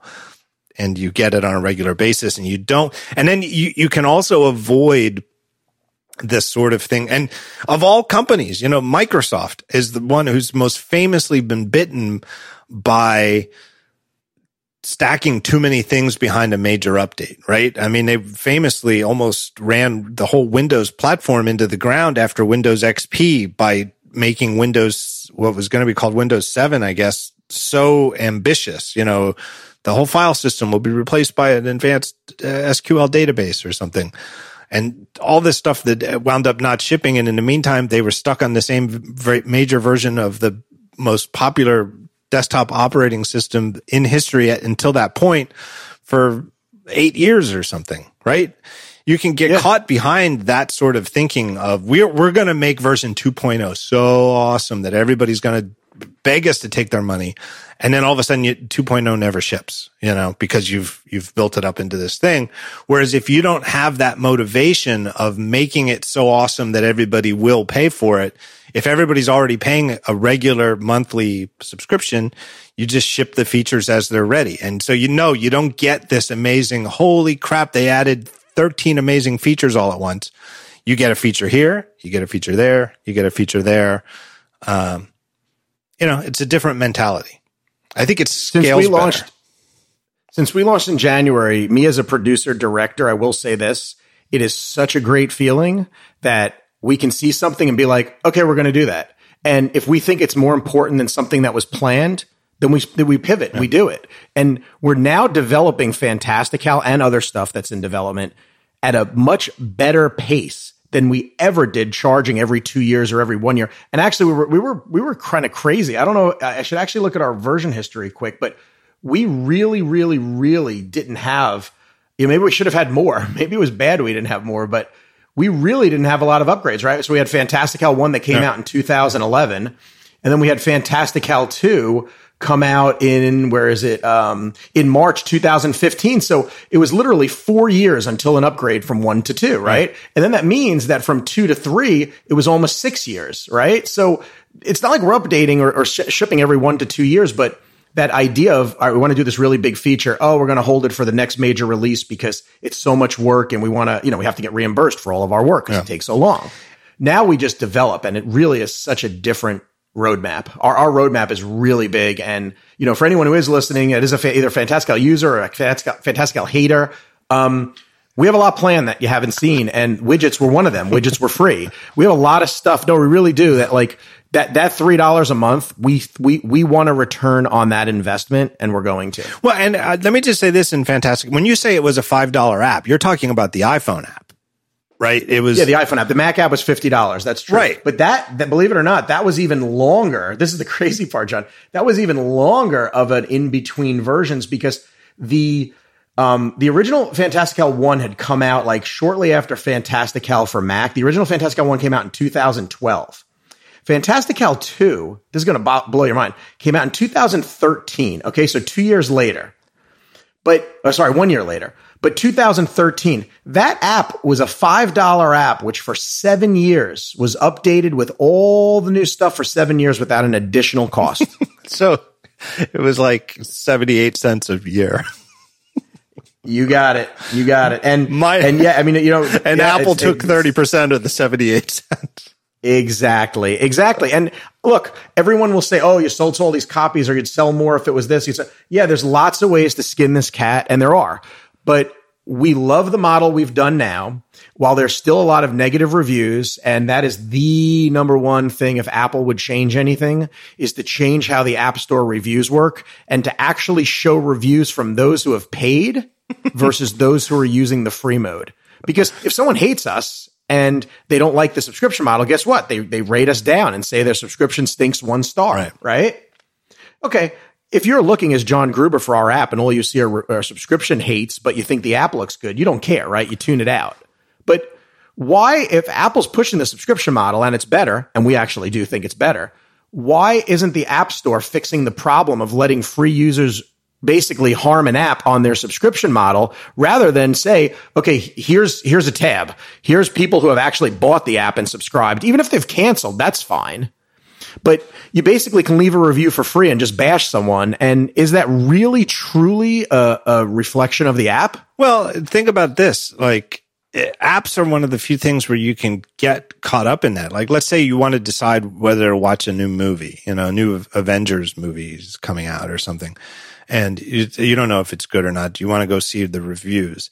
Have you, I don't know where you go to read reviews now, but, wherever that is, like maybe you go to Metacritic or maybe you go to Rotten Tomatoes or you just go, maybe you have a favorite publication like, the New Yorker and you want to read Anthony Lane's review. You'd never go to see what are people saying about this movie and then have it be riddled with complaints about how expensive the movie theater is. And, it's all, and I took my kid and he wanted a bag of Twizzlers and they wanted $7 for the Twizzlers. And it's like, this is highway robbery. And it's like, yeah, you're right. It is highway robbery. A bag of Twizzlers should not cost $7. But that has nothing to do with the movie. You know what I mean? Like if you want to lodge a complaint that AMC Theaters charges too much for a movie, it's a free country and maybe you're right that they do charge too much, or the rental is too much. If you go to, now that these movies can't come out in theaters and you can pay $20 to see Mulan or $30, I guess it is, to see Mulan on Disney Plus. Do you think that's too much? Maybe it is too much. I don't know, but that doesn't get conflated with the reviews of Mulan. When I go to read the review in the New York Times of the new live action Mulan, it's not 700 words about the fact that it costs $30. It's a review of the movie.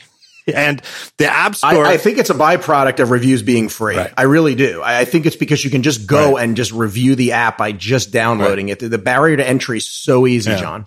But this gets to a point too where people think the phone app should be cheap and maybe a Mac app should be more expensive, and so maybe like the old dynamic in some common sense back of their brain way, the idea that Fantastical for Mac was $50 and Fantastical for iPhone was $5 sounds about right.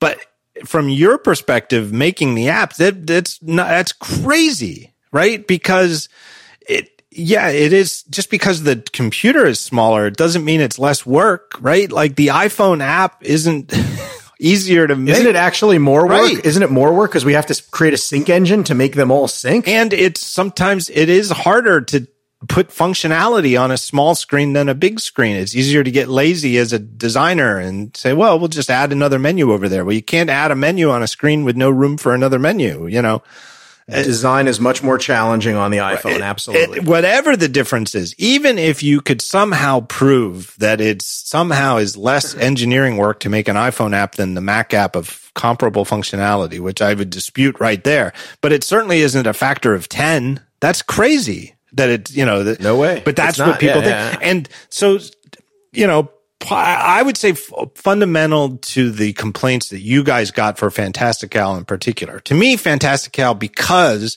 it's intended to be a great app on the phone and the iPad and the Mac and even, your watch. You guys have a watch app, right? Yeah, the app, our Apple Watch app, I'm really super happy with how it turned out. It's very, very, very productive on your wrist. You get to see your tasks, your events, your up next, the weather. It's really powerful on your watch. I'd actually say we overshot because a lot of things we're trying to do, we're really pushing the limits of the watch, but I just want to hype it up because really it was, we probably shouldn't have done it. I say that, and I should know that. Yeah, I don't use apps on my watch, so I didn't know for sure. And I'm still wearing my review. I'm wearing my review watch where I haven't synced over my apps, but I figured you did. I knew you got to get Fantastical on there. You got to get Fantastical on. But anyway, basically the problem you guys run into is the subscription deal is a great deal if you use Fantastical across multiple platforms, right? From Mac to phone to watch. And $3 a month, all of a sudden, you can see it. And if you really only ever use the iPhone app, and you used to pay $5 once in 2013 and use it forever, and now you want $3 a month to get everything, it feels like a ton of money. And, and I think the response would be, but wait, there is a free mode that still has all the features from Fantastical 2, and people, they don't want to hear it. They want, you know what I mean? Like, and I feel like my sympathy, I think they're wrong. I don't think they're thinking about this right. I think they're blinded by bad assumptions about how everything works and should work. But I think that to be sympathetic to them, what they want is they want the best Fantastical. And the best one is one you have to pay for. And all of a sudden, instead of $5 once several years ago, it's $3 a month. It's a big difference. No doubt. And I have truly started to empathize with everyone who's upset in that here. They want the best Fantastical. They don't want to pay what they paid. There's even users who have said, well, can't you do an in-app purchase or something smaller that's sort of helpful that we don't have to go ongoing? And the answer is no, because then if we fragment that, even if it makes those people happy, now our development time has now been split between them and the main app. And again, that removes what the subscription has done for us. People will call it a money grab. It's not a money grab at all. We know how much we need to make versus how much we're making. And what the subscription does is it gives us a reliable income revenue stream that grows over time with subscribers that stay on, right? And we can now count on our revenue and just develop. We don't have to worry. We don't have to come up with gimmicks to sell, right? We're just, to be honest, we're the best indie developers we've ever been right now. I'm glad to hear that. I mean, speaking of other indie developers and other models, a big new launch just last week is from our friends at Panic. Their Nova, they call it a code editor, text editor, but it's hard to, what Nova is hard to categorize. Fundamentally, I guess it's a text editor for programmers, but it's sort of like a IDE and, for example, and it has extensions and stuff. And you can do things like if you have a Playdate, Panic's upcoming little handheld Game Boy style video game player, the IDE for making Playdate games is Nova. And you can, same way that you can, when you're in Xcode, you want to build your iPhone app, you do a Command R to build and run, and it runs. You can do that in Nova to build and run your Playdate game, and it runs in a simulator on your Mac, or you can connect it via USB and have it build and run and install it right on your actual, Playdate device. It's a very ambitious app, and it's sort of a sequel to their old code editor, Coda, which they sold the name to and turned into Panic's code editor because they knew they weren't sticking with it long term and were replacing it with Nova, which really is both a replacement but also sort of a shift in direction. Anyway, it's a great app. It is a Mac. Very, very, very great app, by the way. Very great app. Super ambitious. It is the sort of thing that is so ambitious that in less talented hands is the sort of thing that could sink a company. And, 40 years from now, poor Cable Sasser would have a long gray beard and be like, it's coming out any day. But it shipped. It's here. It is fantastic. It is exuberant. And if you love really, that term, I think Brent coined Mac-assed Mac apps. It is a Mac-assed Mac app. And a lot of the news in programming editors that people use on the Mac over the last 5 to 10 years have been things that aren't Mac-assed Mac apps. They're Electron dinguses that maybe have tons of features, and maybe you listening use one and you like it. And maybe it's good for all sorts of reasons, but it's not good at being a Mac-assed Mac app. And Nova is very much a Mac-assed Mac app, which is great. But they have an interesting pricing model. What they're doing is they're selling it for $99. And if you already owned their old app, Coda, you can upgrade for $79. So far it sounds, this sounds like what we were talking about, right? This is the old way. You get an upgrade price if you owned Coda, and you pay $99. If you're new. But here's where it's sort of different is you get, from whatever day you pay, you get a year of all their software updates. Whatever they update for the next 12 months, you get. And then when that update, if 12 months from the date of your buying a license is over, you no longer get software updates, but your copy of Nova keeps working on your computer. You just don't get software updates for it. And if you want to, you can sign up to pay $49 a year after that. So let's say you pay $100 today. 1 year from today, your updates from that $100 are over, and your $49 a year, it is a subscription that you're paying, kicks in, and then you keep getting, whenever they introduce software updates, you just keep getting them going forward. But if you don't sign up for that $49 subscription, the version you had 12 months after purchase, that's yours to keep. Keeps working technically. Maybe a year later, there's some new feature they have that comes out. You're like, I would like that. And you can just get back on the upgrade gravy train for $49. Yeah. And to be fair, we always say it's about $3 a month for Fantastical. We could say it's $40 a year, but for their $49 a year, they're about $4 a month. And for a really, expert professional tool that they're selling, $4 a month is ridiculously cheap. Yeah. It's, and again, you're like, well, I don't use a text editor worth $4 a month. Well, then you're not in the market. You know what I mean? This is a professional power tool, right? You know what I mean? Like, you can go to Home Depot and find, very expensive saws or nail guns, like the best nail gun they sell. You're like, well, why in the world would I spend all this money on a nail gun? I don't even shoot nails. Well, what are you looking? Why are you complaining about the price? You don't shoot nails into the wall. Whereas if you spend... Yeah, their target customer wants to buy that app. Right. You live in it, and now they're not in the Mac App Store. And I wrote about this and some people complained about, you get the main complaints, you, the developer, and panic the developers of the app. I get the secondary complaints as the person who writes about these apps from the people who don't like the pricing model.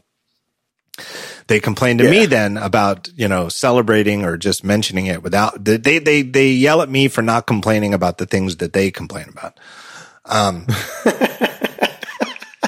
Why are you supporting the things that we hate? But it's, you can't please everybody. I guess the only way you can make everybody happy is if you became fabulously wealthy and funded a company to make these amazing apps and gave them to the world for free, I guess. Because then I would bet you that would not even work either, because there'd be something. Well, there'd be, privacy people thinking that there's a scam. Right. There would be, I want to pay you. I don't know. There would be something. Well, it's noteworthy that nobody's done that, right? The George Soroses of the world have not devoted their lives to foundations to make fantastic independent software that they give away to people for free. I'll make a promise. If this thing blows up bigger than I think it's going to, which it's not, If it goes that crazy big, I'll make Fantastical free for everyone. Although I shouldn't say that because someone will hold me to that. So forget it. That whole thing was a fallacy.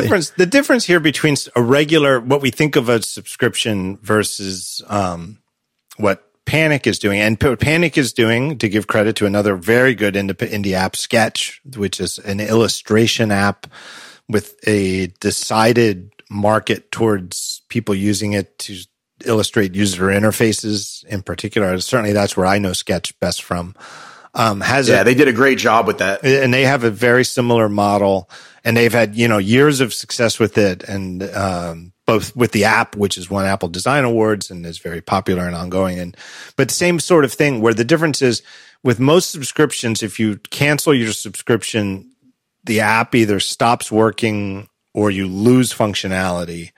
Whereas with the Sketch and Nova model, when you stop paying, what you have keeps working, but you just don't get updates. But even that, technically, even just talking about obsolescence, eventually you will run out of time and people will complain, right? Like, hypothetically, someone who has been let's say somebody had the foresight 12, 13, 14 years ago to invent this pricing model then, when it wasn't really necessitated by the market forces, but they came up with this idea then. And we went through the 32-bit to 64-bit transition. And people who had paid and said, I don't need any new features, but they would feel entitled years after the fact to that 64-bit update. Well, wait, that's not, that should be included free, even though I'm not paying for updates anymore because my app won't even launch anymore. And it's like, well, pay the money, right? That model is definitely, to me, if we could have done that with being on the App Store and how things work, we looked at that model. And I think for Nova and Sketch, it makes sense. They're professional tools. They're off the App Store. It really makes a lot of sense. But there's also a lot of bookkeeping you have to keep track of in terms of what features work and don't. If there is a bug that kills the app because of the OS, do you really fix it or not? There's a lot of implications. And I'm not saying that it's wrong. I'm just saying nothing's perfect, right? But I think for Nova and Sketch being off the App Store and being professional tools, that really is the way to go. You buy the app, you want to keep using it. And I think most people will keep using it and keep paying for it because they're professional tools. They want the updates. Yeah. And I think it helps a little bit that they're Mac tools specifically. And again, I don't know. I don't even know. I don't know. Is there an iOS companion? Right. I know Panic had the Coda editor for iOS but Diet Coda. But Panic's been very clear over the years in their annual updates that when they tried to expand what they've made work on the Mac for decades, when they tried to do the same thing for iOS, it did not work for them financially, and thankfully, they didn't bet their company on it, it would have been ruinous. But that the model they have had and continue to have to successfully sell delightful Panic style software for the Mac was lost money for them on iOS. Definitely. But I think it's a model, again, different apps have different markets and need different things. Like I think what works for Fantastical, a huge part of the reason is that you guys are literally on every single Apple platform. I guess you're not. All right, you're not. You don't have a tvOS app. Or a CarPlay app, which ironically, someone on Twitter asked us if we could make Fantastical for their car. Well, what makes more sense, a TV app or a car app? A car app probably makes... I actually don't know if neither makes sense. I mean, I have ideas already spinning in my head of what we could do, but I don't know, man. I don't know if that's where we want to be. It seems to me that using the Siri voice assistant makes more sense in the car than using an actual app and saying, hey, Dingus, when's my next appointment? Or what's the address of the place I'm trying to get to, et cetera, would work. The other app I want to mention an app called Agenda. Have you seen Agenda? Oh, yeah. And they have a similar model in the App Store, and they're making it work with the App Store, actually. Yeah. And so Agenda is a really, again, they sponsored Daring Fireball a while back. Fantastical sponsored Daring Fireball. So, preface this with whatever you want as a disclaimer that these are people who've sponsored my site, but I'm saying good things about them simply because it's a really great and interesting app. But Agenda is a very interesting hybrid of a sort of notes plus to-dos plus scheduled to-dos. So it kind of goes into calendaring not calendaring, but timed to-dos. But basically, it's a great name. An agenda. It is an agenda. It's a fantastic Yeah, the name's perfect. Yeah. Delightful design, very, very, very nice design that is sort of, this fits right at home on a modern Apple system, but also is very branded and feels, you appreciate it because you know what Fantastical has that going on. Anyway, their model. Agenda is very well done. Very well done. Yeah. And their model for this sort of new way of approaching monetization is that you don't pay for versions, you pay for features. And so you pay for Agenda and then you get there's a free version. You can download it and use it and it's useful and interesting for free. And then they have more features that you have to pay for. And then if you pay for them, you get the paid features. And as time goes on, they will add new paid features. But since they came out after you paid, you have to pay for those features. And if the feature is, now the pen, when you use the Apple Pencil, can write in purple ink for the first time. And you're like, well, I would never want to write in purple ink, so I'm not paying for that feature. And you don't have to pay for it. And then later on, when they come out with a feature that you can make the Apple Pencil shoot emojis all over your Agenda, and you're like, I need that. And, then you pay for that feature. I just made up those features. They're not actual features of Agenda at all, but that's what I'm saying. You pay for the feature. And I've seen people say, and it's already chimed up in my comments on Nova, like, hey, you say that Nova can't be in the App Store. I didn't say they can't be in the App Store. I said they're not in the App Store. And the exact model that Nova is using is not technically possible in the App Store. Agenda proves that something sort of along those lines is possible if you design it with App Store rules and systems in mind. But the other thing that people are ignoring is that the team behind Agenda is doing a lot of work to make that work behind the scenes, where they're in a ton of work. And it might be worth it. It may well be worth it. And I hope they're doing well because it's a great app from good people and it deserves to thrive. But do not underestimate the fact that they are building permanent scaffolding in the app to tie features to paid upgrades that you've paid along the way, and doing it in a way that they can't quite predict what combination of features you might have paid for, but the whole app still needs to function, right? I did realize actually something with Nova and Sketch and Agenda that's interesting about their model. They're a pay once a year, once an upgrade or whatever it is model, right? You have to pay the full $49.59, whatever.